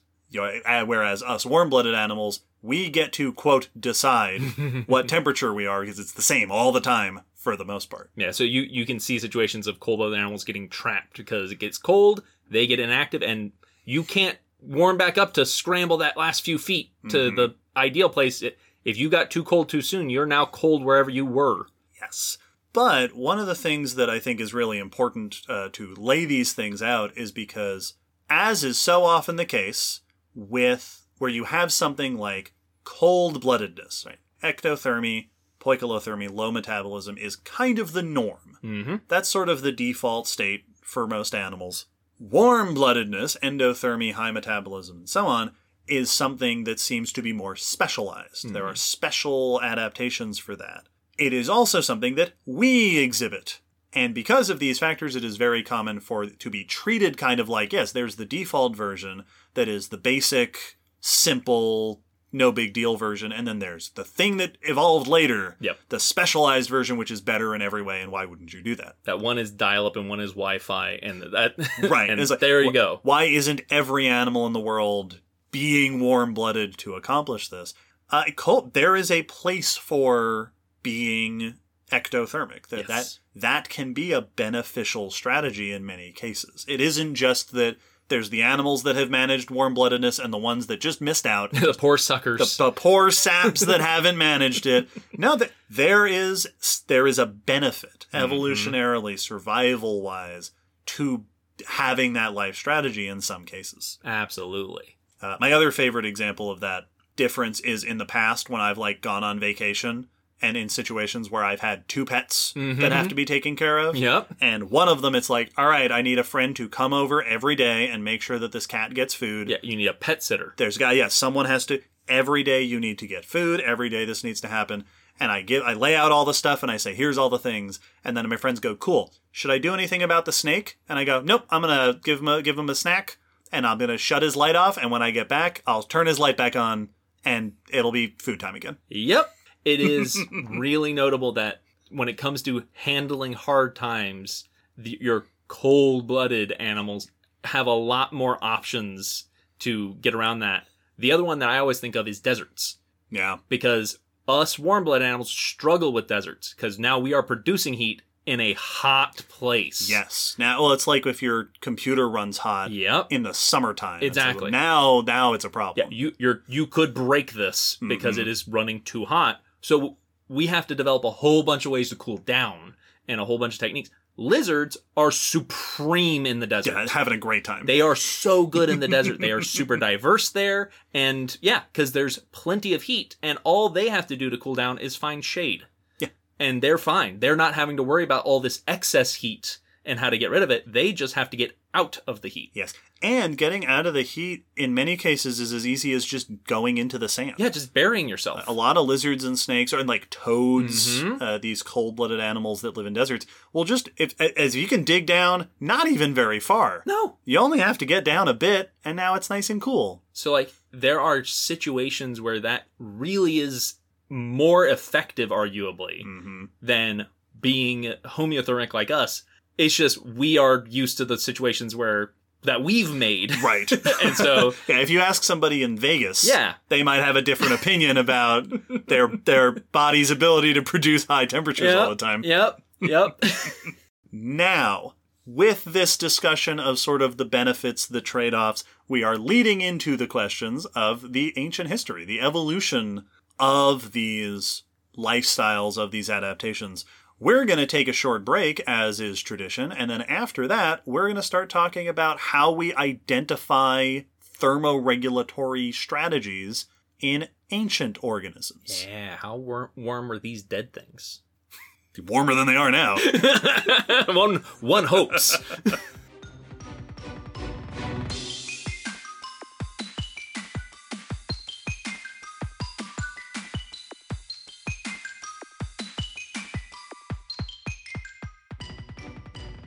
When we talk about thermoregulation strategies of the past, really what we tend to be talking about is endothermy. Yeah. Who was producing internal body heat, maintaining temperatures. Quote, cold-bloodedness is kind of the default. Yeah. Like we said, for animal life in general. Low metabolism, relatively low body temperatures. Because most things on the planet are the temperature of the environment around them. Yes. Rocks, yeah. trees. The water, the air. That's kind of the norm. It's weird when things are a temperature other than... That's a specialized thing. But like if we find a fish and a frog and an ancient amphibian or something, it's safe to assume, unless there's evidence otherwise, that this is what you were doing. Yes. So when we're looking in the fossil record, what we're typically looking for when it comes to these things is, are there signs that you weren't just doing it, that you did have some sort of specialized thermoregulatory, high metabolism, high body temperature, stuff like that. And because of that, it means that if you are having a discussion about body temperatures in the fossil record, or if you are diving into the literature and reading a bunch of papers that have been done about it, like I did in preparation for this episode, you are mostly talking about 4 particular groups of ancient animals. Yeah. The big 4 tend to be, number 1, marine reptiles, which is multiple groups. That's not just one lineage. Mosasaurs, ichthyosaurs, plesiosaurs, this comes up quite a lot. These are large animals a lot of the time with active lifestyles. They are shaped like tuna and lamniform sharks, so they are prime candidates for having a lifestyle that may have benefited from higher body temperatures. Similarly, pterosaurs. Yep. Pterosaurs fly. Bats fly, birds fly. Flight is an extremely demanding thing to be able to do. It is something that you would imagine you might need high metabolism, warm bodies to do. And then there are the lineages that eventually give rise to our 2 big deal warm-blooded animal groups. Mammals, which means that there's a lot of interest in exploring ancient early synapsids, the group of animals that ultimately eventually produces true mammals.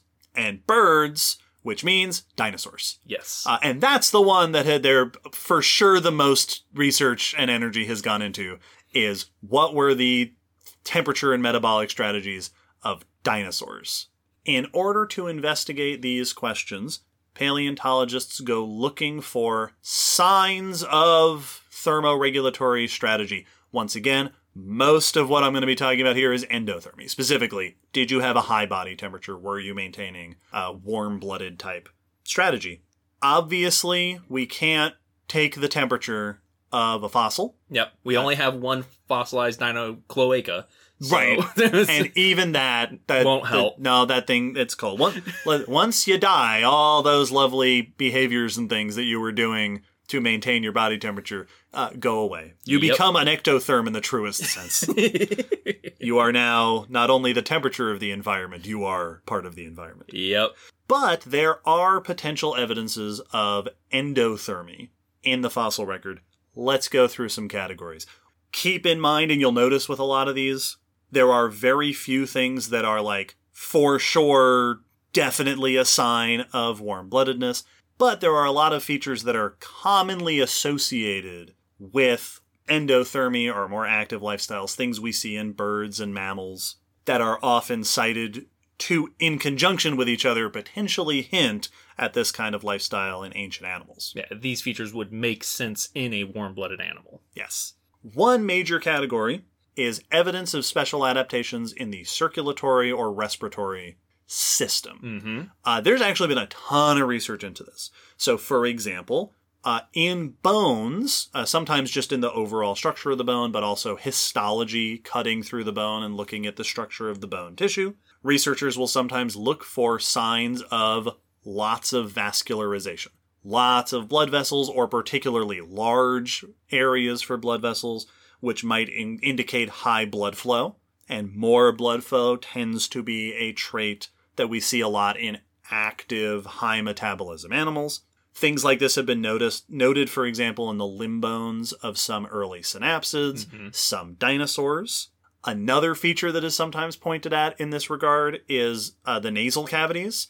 Particularly, large nasal cavities, large noses, are sometimes an adaptation for basically more airflow. Yes. That you can breathe more efficiently if you have space to take in more air, and a more active respiratory system is a hallmark of birds and mammals. Yep. The animals we have today that are endothermic, high metabolism.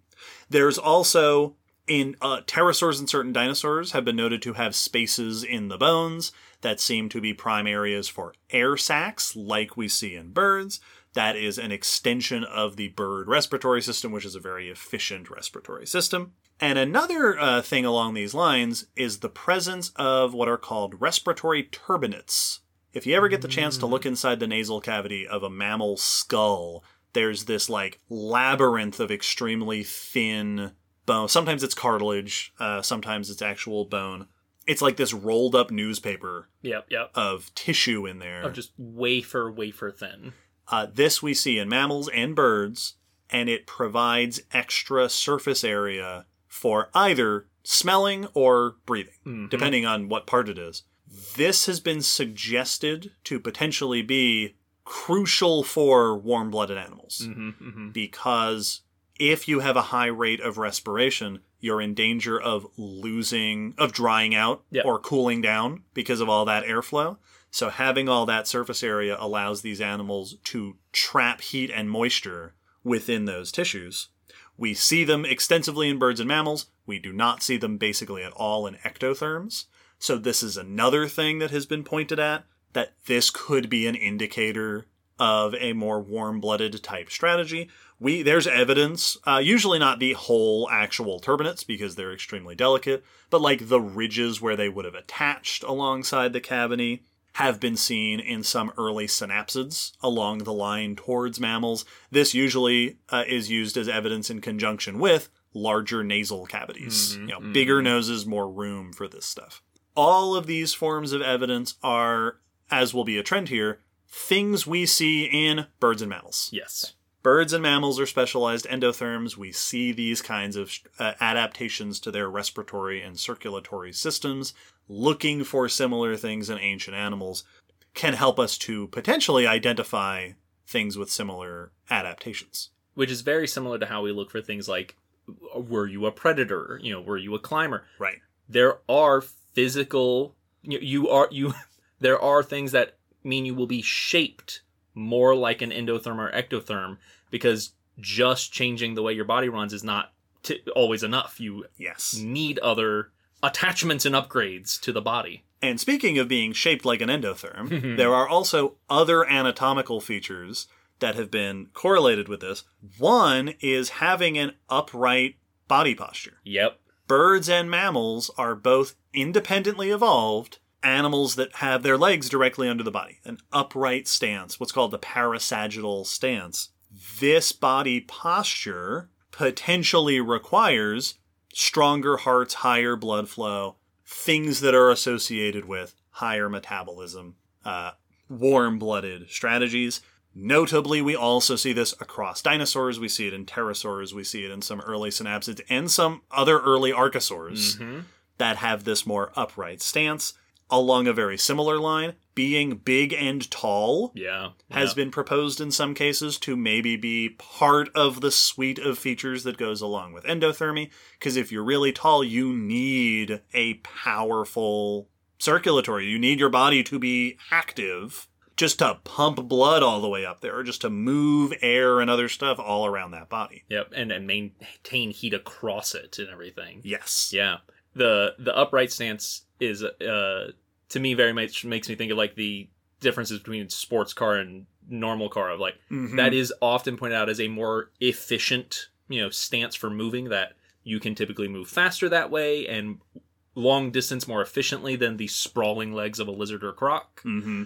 But you also are going to be using up a lot of energy still. Like you're still in a higher energy register, even though you're being more efficient with that energy. Yeah. It requires more energy. Yes. Yeah. Just standing up straight requires muscle action. And that's something I think it gets missed a lot of time when we talk about a way of life being more efficient. That doesn't necessarily mean lower energy. Right. You're just using less energy while you're doing the thing than you would be if you had a different body shape. You're still probably using, in total, more energy to move that way. Mm-hmm. You're just doing it better than the other one would have. There is also, on the note of anatomy, you mentioned this in the last episode. This also came up in the news a while back. There was a study in 2022 that correlated the shape of the inner ear bones to body temperature, because the narrower or wider the canals are tends to correlate with body temperature, because the fluid within those tubes of the inner ear changes based on the temperature, which is great. Which is very cool. That's such a weird thing that you wouldn't consider, but like, different parts of your body react differently to the temperature. So that study specifically looked at the inner ear bones of early synapsids outside of mammals to identify which ones had warm-looking inner ear bones versus colder-looking inner ear bones. And then another anatomical feature that comes up a lot in these discussions in the fossil record is insulation. Specifically, again, since we're talking about mammal and bird line, fur and feathers are often cited as potential evidence in the direction of having warmer bodies. Yeah, because if you put a fur coat on a reptile, it's not going to help. Unless that reptile's already warm. Yes. It might help them to cool, to cool down more slowly. But like a snake at night is not going to benefit from a blanket. Exactly. There's no heat under there. For the blanket to trap, so they will just be the same temperature as the blanket. Some studies also look into behavioral signs. This usually is looking at signs of active lifestyles. The more active an animal seems to be, the more high energy lifestyle they seem to have, the more likely that is to potentially require something like a higher metabolism, higher body temperature. The marine reptiles, like I mentioned, are often tuna-shaped or great white shark-shaped, and those are animals with active lifestyles, which have endothermic adaptations. Pterosaurs fly. That's a big clue. A lot of dinosaurs and early archosaurs are bipedal. Yes. And by walking around on two legs is often associated with adaptations for running, moving around a lot. A lot of dinosaurs have big, heavy-duty musculature in their legs and tails for moving around very quickly. A lot of dinosaurs have also been noted along these lines to have specific feeding adaptations, specialized teeth, either for, shearing meat, but also, like we talked about with hadrosaurs, for grinding up plants, which some have proposed might be an indicator of very efficient digestive systems, which would be a handy adaptation to have if you have to eat a lot. Yeah, that you need to be better at eating because you're going to do it often. Right. That you can't get away with being inefficient at eating because you need all that food to power that body. Wasted time and energy might be too much for you to handle. Yes. Continuing on the note of dinosaurs and behavioral stuff, we also have some fossils of dinosaurs brooding their eggs. Yeah. Which is a thing we see in birds and mammals that use their body heat to warm up their nest. Obviously, that's not only a thing that birds and mammals do, like we saw with pythons. Another thing that has been noted specifically, again, for dinosaurs is dinosaurs are found from the tropics to the poles. And that's always been one of, the big aspects of Why are we finding you in places that we don't know reptiles from? Yes, they were living in Arctic and Antarctic areas, sometimes in places where we don't see a lot of other cold-blooded groups that we might expect to see in warmer habitats. Mm-hmm. And then one more thing on the behavioral note, one that comes up quite a lot, especially for dinosaurs, this has also come up with pterosaurs, is growth rate. Yep. We can look at the growth signals in the bones of these animals, particularly like leg bones. And we can also, in some cases, just look at baby skeletons to juveniles to young adults to adults.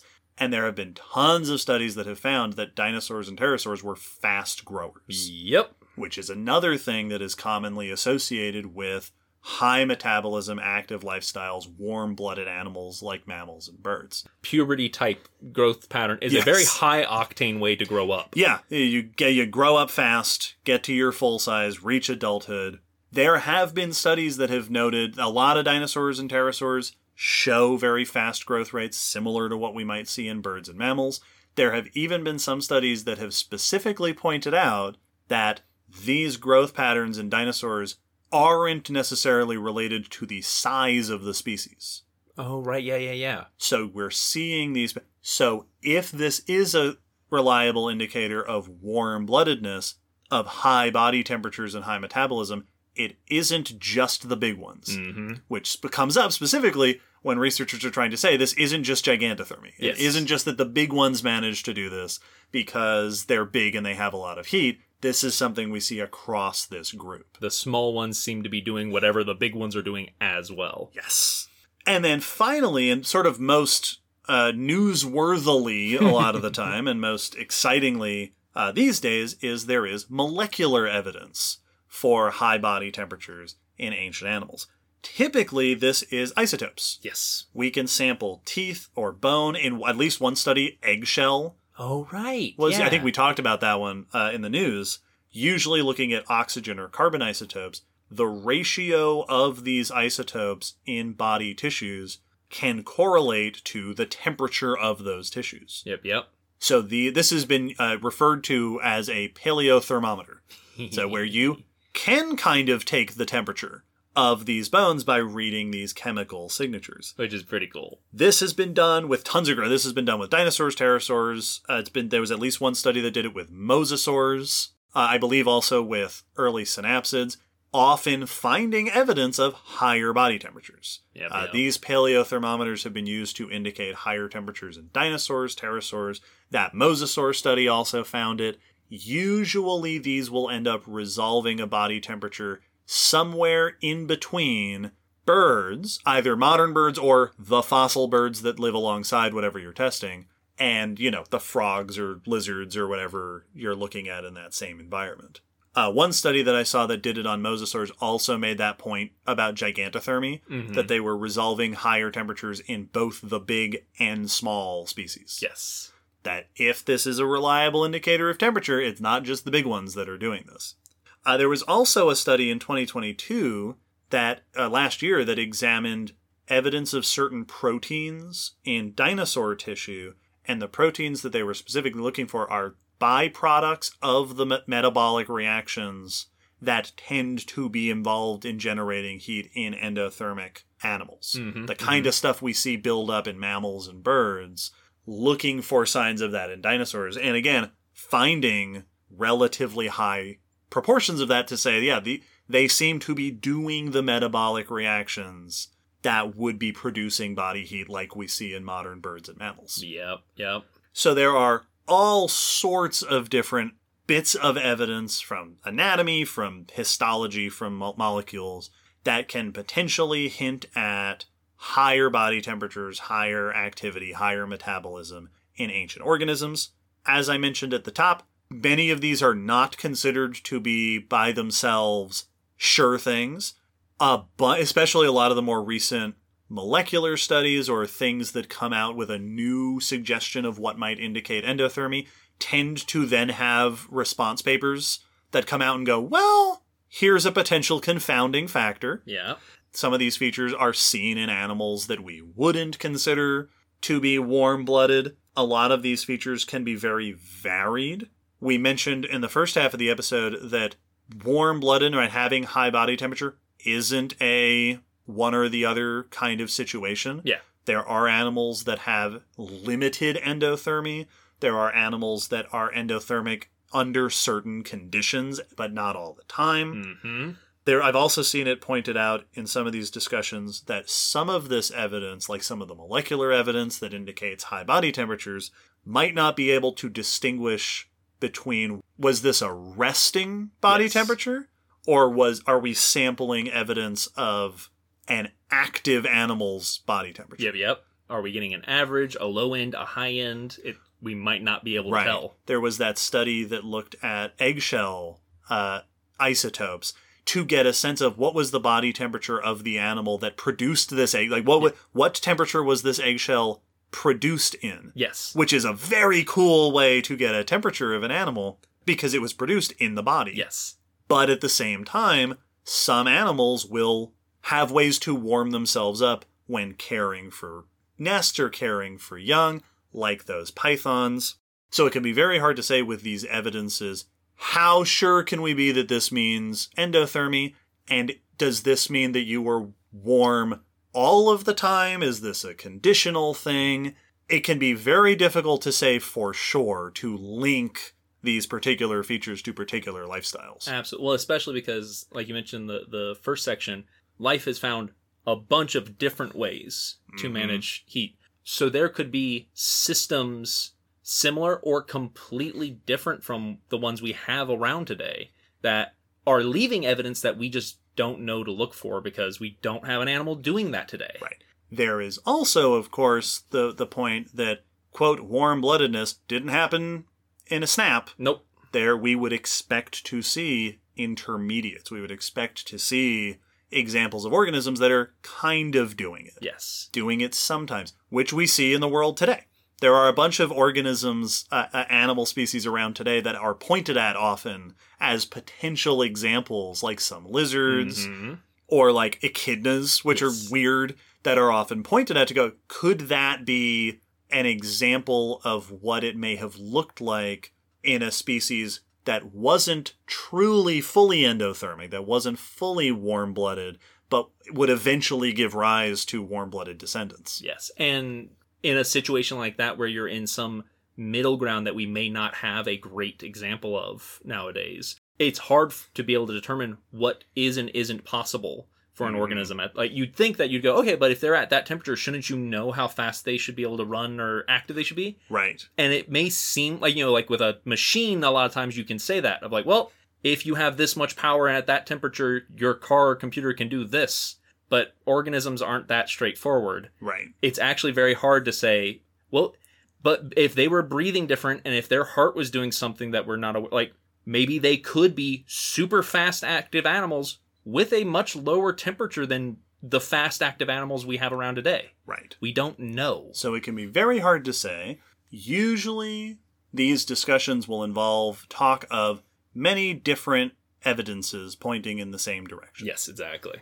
And indeed, in those four groups that we've talked about, there have been lots of studies showing repeated evidence that there seem to be at least good support for something beyond just regular old, quote, cold-bloodedness. Yeah. Dinosaurs, pterosaurs, marine reptiles, early synapsids. There is evidence for higher body temperatures, higher metabolisms in a lot of that group. There's also lots of variation. Dinosaurs in particular have received tons of research in this. It's been noted many times that dinosaurs seem to exhibit lots of adaptations that are consistent with being very active, with having higher body temperatures, molecular stuff, behavioral stuff. It is considered pretty widely that at least many dinosaurs were probably something like warm-blooded like we would think of today. But there's also a lot, different groups are different. Yes. Some groups show very consistent, like the groups that are closely related to birds, theropods near birds tend to very consistently resolve evidence of having higher body temperatures, being more active. But other groups are sometimes more slow growing. There was a study we talked about not too long ago that noted that the distribution of sauropods seems to avoid the polar regions. Yep. That one 2022 study that looked at the proteins, their results actually, based on their proteins, which this was that one study and it was challenged as these studies often are, but their results actually resolved certain dinosaur groups as ectothermic. Ooh. Like some ornithish, like ceratopsians and stegosaurs were coming out as more similar to like crocs and lizards and stuff. Interesting. So there seems, which is not at all surprising, that Yeah. there would be a variety of life strategies among dinosaurs, because of course there would be. It's a hugely diverse group. This is a major group. They were all over the world.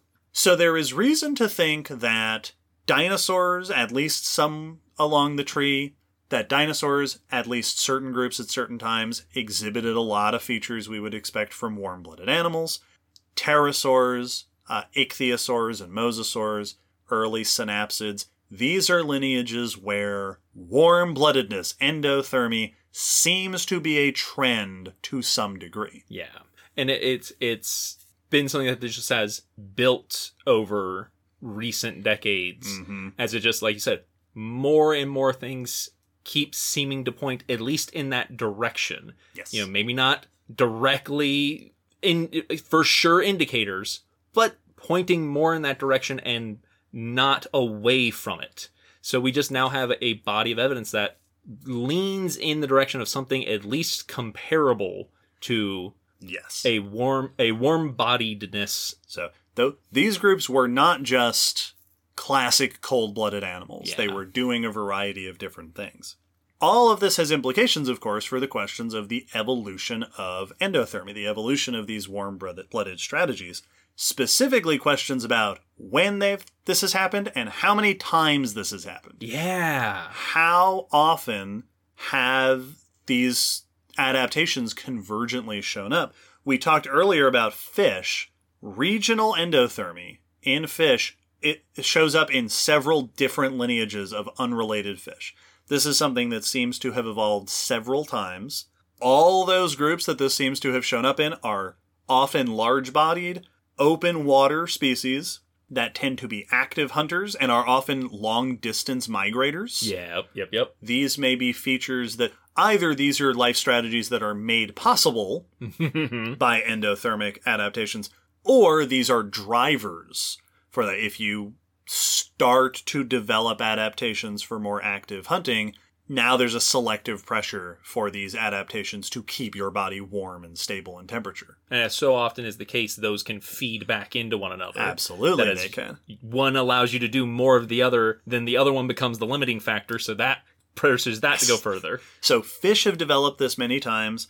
If those groups of marine reptiles are indeed warm-blooded, as evidence often seems to suggest, that's ichthyosaurs, plesiosaurs, and mosasaurs are three different lineages of reptiles. Yep. That's potentially a few more origins of this life strategy, all of which may be related to the move into the water. That, again, may be a selective pressure for being able to live in the water where it can often be cold. But then also they all have tuna-shaped bodies. So you're living these lifestyles like those fish that we've seen do this. You're shaped like our warm fish, so it sure would make sense. You can be a warm fish too. And then there's birds and mammals. Obviously, birds and mammals evolved to be the quintessential warm-blooded animals. Exactly when that happened has been a subject of many discussions. There have been some studies that have indicated that true endothermy, like the proper warm-blooded, was something that showed up quite late in both lineages. Yeah. There have been some studies, like that inner ear study we mentioned. That study pointed to evidence suggesting that was something. Endothermy really didn't show up until pretty close to mammals. There have been studies that have indicated that most dinosaurs weren't warm-blooded like we'd expect birds, and in fact, some ancient birds might not have been. It may be something that really showed up in our modern lineage of birds. But then again, there are other studies that point to different evidences that suggest that much earlier synapsids were endothermic, that this was something that showed up much earlier in the lineage. There are studies that, like we said, have indicated true endothermy across lots of dinosaurs. Even in early archosaurs, outside of dinosaurs, that this is something that may have shown up quite a bit earlier. Mm-hmm. So there has been lots of back and forth on where do we see this show up, which is confounded by the fact that these are large groups with lots of diversity and lots of variation among them. There have been a number of studies that have suggested that true endothermy might have, in both birds and mammals, been linked to small bodies. Yeah. This is a thing we've talked about with birds, that the lineage leading to birds experiences miniaturization. They become very small. Mammals also do a very similar thing, that some have suggested that having very small bodies necessitated the ability to maintain high body temperatures, to maintain these active lifestyles, and that may have been like the final straw for now you need to be high temperature and stable in order to be a little bird or a little mammal. Yes. And that may have been a key step in the evolution of endothermy. Yeah, because you lose all those benefits of the inertial thermoregulation that we talked about. Right. You have the opposite problem now. Exactly. Now you can lose heat. Like a mouse can die of heat loss much quicker than us just because it loses heat so much faster. Yes. And if you were a active animal and then got small, you either have to start acting like a lizard again, or you need to get better at managing your heat. Yes. So there's been tons of research into where does true endothermy show up? Where do these different strategies show up along these lineages? There is no clear answer on these. And again, there's lots of variation. There are lots of living organisms that have been pointed to say, yeah, are echidnas an example of what sort of proto-endotherm synapsids would have looked like? Are there lizards today, like varanids or certain other lizards, that might be a good example of what like early archosaurs may have been like? Not fully cold-blooded, but also maybe not all the way warm-blooded like we see in birds. Yes, yes. And there's been lots of discussion about what drives this. And the fact that it's shown up so many times means that there's probably lots of different answers to that question. Yep. Each group might be drawing different benefits from it compared to another. Now, this brings us to another interesting question that has come up in the studies of the evolution of endothermy, which is the thought that endothermy might not be a one-way street. Mm-hmm. That it may have happened over time, that warm-blooded animals have given rise to descendants who were not warm-blooded. Yep. The fact that some early archosaurs, the ancestors of dinosaurs and pterosaurs, have evidence, upright bodies, active lifestyles, high growth rates, some of the things we expect to see in warm-blooded animals, that has led some people to suggest that archosaurs as a whole group might ancestrally be warmer animals, more endothermic, in which case dinosaurs and pterosaurs wouldn't have evolved it separately. They both inherited it from the same ancestor. Yes. But it raises questions about crocs. Yep. Because crocs also evolved from those ancestors, and crocs are not warm-blooded. No. That would suggest that crocs and other like phytosaurs are lumped in here, that these might be lineages that lost endothermy, that went from warm-blooded to cold-blooded over time. To support this idea, some people have pointed out certain croc features that are very similar to what you see in warm-blooded animals, features of the respiratory system and the circulatory system, which could be you have those because you're closely related to these animals that then took it a step further, but in this view, could also be lingering features from warmer ancestors. And crocs are very efficient ectotherms. Mm-hmm. Like, they are very good at maintaining their blood flow and heating up in the sun surprisingly quickly for such a large reptile. They are very efficient at it. They're still not producing their own heat, but they manage the heat in their environment very, very well. Yeah. So that could be that they had lingering systems that are from a more highly managed thermoregulation ancestor. So a lot of studies historically have looked at, when within dinosaurs does this show up? Did this show up multiple times in dinosaurs? Are pterosaurs an independent origin of endothermy? But some have pointed at, well, if early archosaurs were warm-blooded, then this might just be a feature of this whole group, and it means crocs are the weird ones. Yes. Or if there were some dinosaurs that were less warm-blooded style, that might be a reversal to something like that. And at least some studies have gone even farther than that. There was a study, for example, from 2021 that I looked at that pointed out not only that there's potential evidence in early archosaurs in the Triassic for warm-bloodedness, but that some of those evidences that we link to endothermy have been identified in even earlier sauropsids, so the reptile line, and synapsids, the mammal line, as far back as the Permian and Carboniferous. Yep. And if those are true indicators of warm-blooded lifestyles, they are proposing the possibility that endothermy is something ancestral to amniotes. That reptiles and mammals, they're both lineages, started off more like warm-blooded animals than cold-blooded. And if that's the case, it would mean, number one, that birds and mammals aren't convergent warm-blooded animals, that they are both part of a lineage, that they inherited it from their ancestors. They did point out that there are certain similarities in the endothermic reactions in birds and mammals that could potentially support this. That makes sense, yeah. It would also mean that all of our cold-blooded reptiles are reversals. Yes, that have lost it. That have lost that warm-bloodedness, that lizards, snakes, turtles, etc. have gone back from there. All of this is, now again, that was a study from 2 years ago. Yes. And this is all evidence that is continuing to come to light. All of that is to say, on the question of when did endothermy evolve, we do not have a solid answer to that question. Nope. It is a very difficult feature of life to nail down in the fossil record.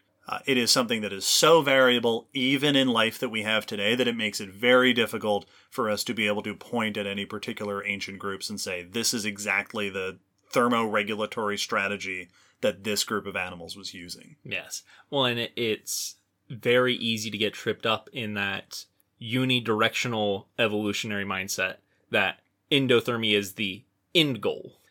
That's where you end up. But we have tons of evidence and tons of groups that show that, no, you can come back from it and reverse it.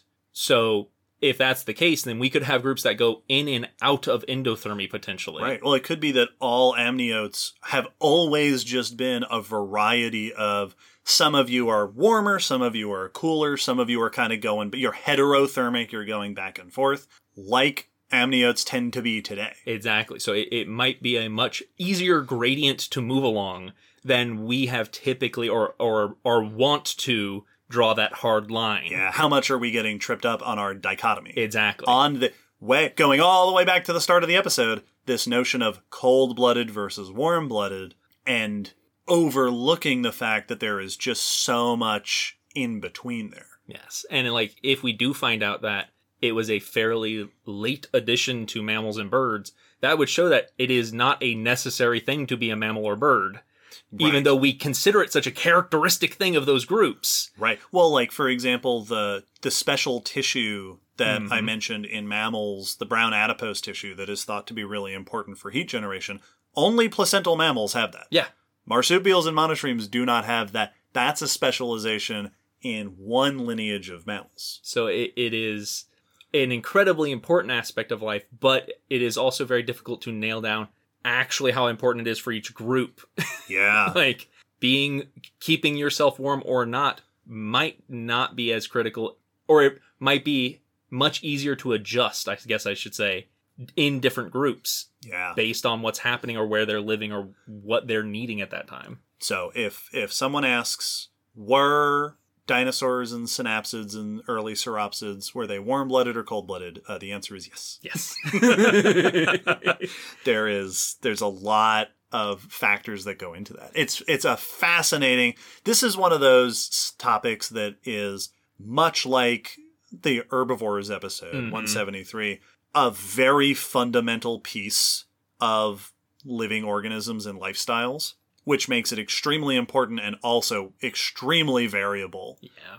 But, well, let's stop talking about it. That has been a whole bunch of discussion. This has been really cool. Before we officially wrap up our full discussion, there is one more thing to do, so we're going to stick on a related topic for just a little bit longer. We have a patron question. One of the benefits that our patrons on Patreon can receive is the ability to submit questions for us to answer here on the podcast. Will, what question have we today? Our question is from Mauricio, who says, seeing as how we're finding more and more archosaurs with protofeathers and some type of fuzz, do you guys think that these features are ancestral to more basal forms or something that evolved multiple times in the lineages of dinosaurs and pterosaurs independently? That's a good question. It's a question that's come up on the podcast in discussions before, and it is very related to this topic of endothermy. Extremely. Feathers and fuzz is something that is often pointed at to say, yeah, a lot of dinosaurs are feathery, a lot of pterosaurs are fuzzy. That's another thing we see a lot in endothermic animals, mammals, and birds. And there has been this question of how far back do feathers go? So, a quick general overview. True feathers are known from several lineages of dinosaurs, all closely related to each other. There are also what are considered proto-feathers, so simpler feathers, earlier forms of feathers, widespread across certain groups of theropods. Predominantly in this one major lineage called Coelurosaurian theropods, which includes birds, dromaeosaurs, ornithomimosaurs, oviraptorosaurs, tyrannosaurs, and so on. That is a whole corner of the dinosaur family tree that is very confidently pointed at to say they had feathers. Yes. Those are feathers within that group. There's also Sauromymus, which is another theropod that might be in that group, or it might be next to that group, or it might be somewhere else. So, potentially another theropod with feathery structures that could be a little farther out from that group, which might indicate another earlier origin, although the placement of Sauromymus has gone back and forth. There are also filament-like structures, feather-like things, in a handful of other non-theropod dinosaurs. So, other side of the dinosaur family tree, Colindodromeus and Tianulong are both early branching ornithischians that have some kind of filaments on them that some have pointed at and say, those look kind of like feathers. And others have said those look like feather-like structures that may be an independent feature.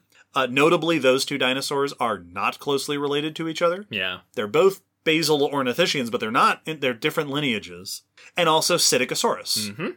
There's a specimen with those bristles coming off the tails, which, again, some have said that looks a lot like feathers, and others have said that looks maybe more like some of the bristles we see in certain modern birds that seem to be scales, the modified scales, rather than true feathers. Yes. So whether or not these are all feathers, if they're all feathers, if they're all based on the same ancestral structure, that means that feathers are ancestral to dinosaurs. Yes. That the earliest dinosaurs had feathery things, and everyone else inherited them. They could also be independent origins of similar structures. And then, of course, pterosaurs have their pycnofibers, which are hair-like structures. Again, there have been some studies that have pointed at them and go, look at these features, those are feathers. And there have been other studies that have pointed and gone, well, actually it looks like it might be a slightly different thing. So once again, if those are truly the same structure as feathers, that means that fuzz goes all the way back to the earliest archosaurs. And once again raises interesting questions about crocs. Yep. Did you miss it? Was it just ornithodyrans that evolved those? Or did your ancestors have fuzz and crocs went into the water and stopped being fuzzy? Yes. So far, as far as I know, and I did a look over the literature again, there are no Triassic feathers or feather-like structures known. Yep. Which means the earliest members of dinosaurs, pterosaurs, those archosaur groups, we don't have evidence of whether or not they had any sort of feathery or bristle-like structures, which would really be a nice thing to find, because that would be very handy. So right now the question is, number one, are these different fuzzy structures related to each other, or are they just similar modifications of scales? Yes. And if they are or are not related to each other, when did they show up? When is the earliest example of these? So to get to Mauricio's question, do we think that this is something that originated independently or is ancestral? Yeah, no, I do not. That's the question. That's the big question. Enough insight to really weigh in. I definitely could see it being a situation where maybe they are all using a similar pathway. Yeah. To make these like maybe there's a type of scale that archosaurs have that is easy to modify in this way. Exactly. So that maybe their ancestor was not fuzzy themselves, but had those scales, and it is just very easy through adaptation to turn those into feathery hair-ish things. Yeah. And that the crocline either showed up after the crocline split, or the crocline just never developed their scales into that. It could also be something, going with the theme of this episode, that is related to body temperature and activity. And that as these animals evolved more endothermy, more warm-blooded tendencies, there was a driving pressure to develop some sort of insulation. That being said, I also would not be at all surprised if we someday discover like a early archosaur that has fuzz. And that's kind of the... I'd believe it. Absolutely. That's kind of the thing that makes this such a tough question is, at least to my eyes, both situations make an equal amount of sense to me right now. Of like, all these fuzzy things, it would make tons of sense for those to be ancestral, to some kind of quill, kind of hair-like scale in the early ancestor that then diversified and got selected upon to make all these different shapes. But a lot of them are very different. So I also could completely believe that some of these are just convergent and look real similar, because we find that with other things where you look so surprisingly similar, but it actually turns out that you both got here separately. Yeah. So I would not be grossly surprised if either shook out to be the truth. And we just need that evidence that will show us which one makes the most sense. Yep. So for now, if you're a paleo artist and you're drawing ancient archosaurs, take your pick. Yep. You fuzz or no fuzz. Yeah. Up to you. Thank you, Mauricio, for that question. Thank you all for listening. Thank you to our requesters for this episode. Yes. I loved this topic. I've been looking forward to doing this kind of discussion for a long time. This was a cool one. It's a very cool discussion to get to have. It's a warm one. It is a warm one. It is whatever it needs to be. Hey, everybody, go check out the blog post. Every episode has a blog post on our website with links and pictures for those of you who want to dive deeper. There is a link down in the episode description. Also down in the episode description is a link to the submission form for the end of the year Q&A. At the end of the year, we will be doing a big question and answer recording, answering as many questions as we can get through. So go ahead and submit your question now. The form closes on December 10th, so don't miss the deadline. Also, we have our Patreon giveaway coming up, getting closer and closer in January when we do our 7-year live stream. At the end of the month, we'll announce the winners. So if you're not a patron and you want to be eligible to win some prizes, become a patron before the end of the year. Yes. Once again, thanks to all of our requesters. If you'd like to request an episode topic, there is a submission form for doing that on our website, linked down in the episode description. Thank you to all of our patrons. Thank you especially to our top-tier patrons, Sarah May, Danielle the Bug Lover, and Robert Mart. We greatly appreciate your support. Yes, thank you so much. We release episodes every fortnight. That has been true for a long, long time. It continues to be true. That is our homeostasis. That is we are homeoepisodic. We are homeo-releasal. Fortnightly new episodes. The next one, 2 weeks from the release of this episode 180. Oh, yeah. Coming up real quick on the last episode of the year. That won't be it, but we're getting pretty close. It's getting near. This has been a lot of discussion. I can feel that endothermy. Yes. Now it's a warm room. Because we have to turn the AC off. My body is attempting evaporative cooling, and it's not working. It's not making me more comfortable. Nope. It's having the opposite. Yep. The opposite effect. I think about that all the time with things like fevers and sweat. Of like, I know that you're doing this for my own good, but I hate it. I know you think this is helping. Yes, I understand. I get it. But also, could we not? Could you? I have to sit in this chair. Yes. And I'm having a hard time. Everybody go cool out. We'll see you next time. Bye.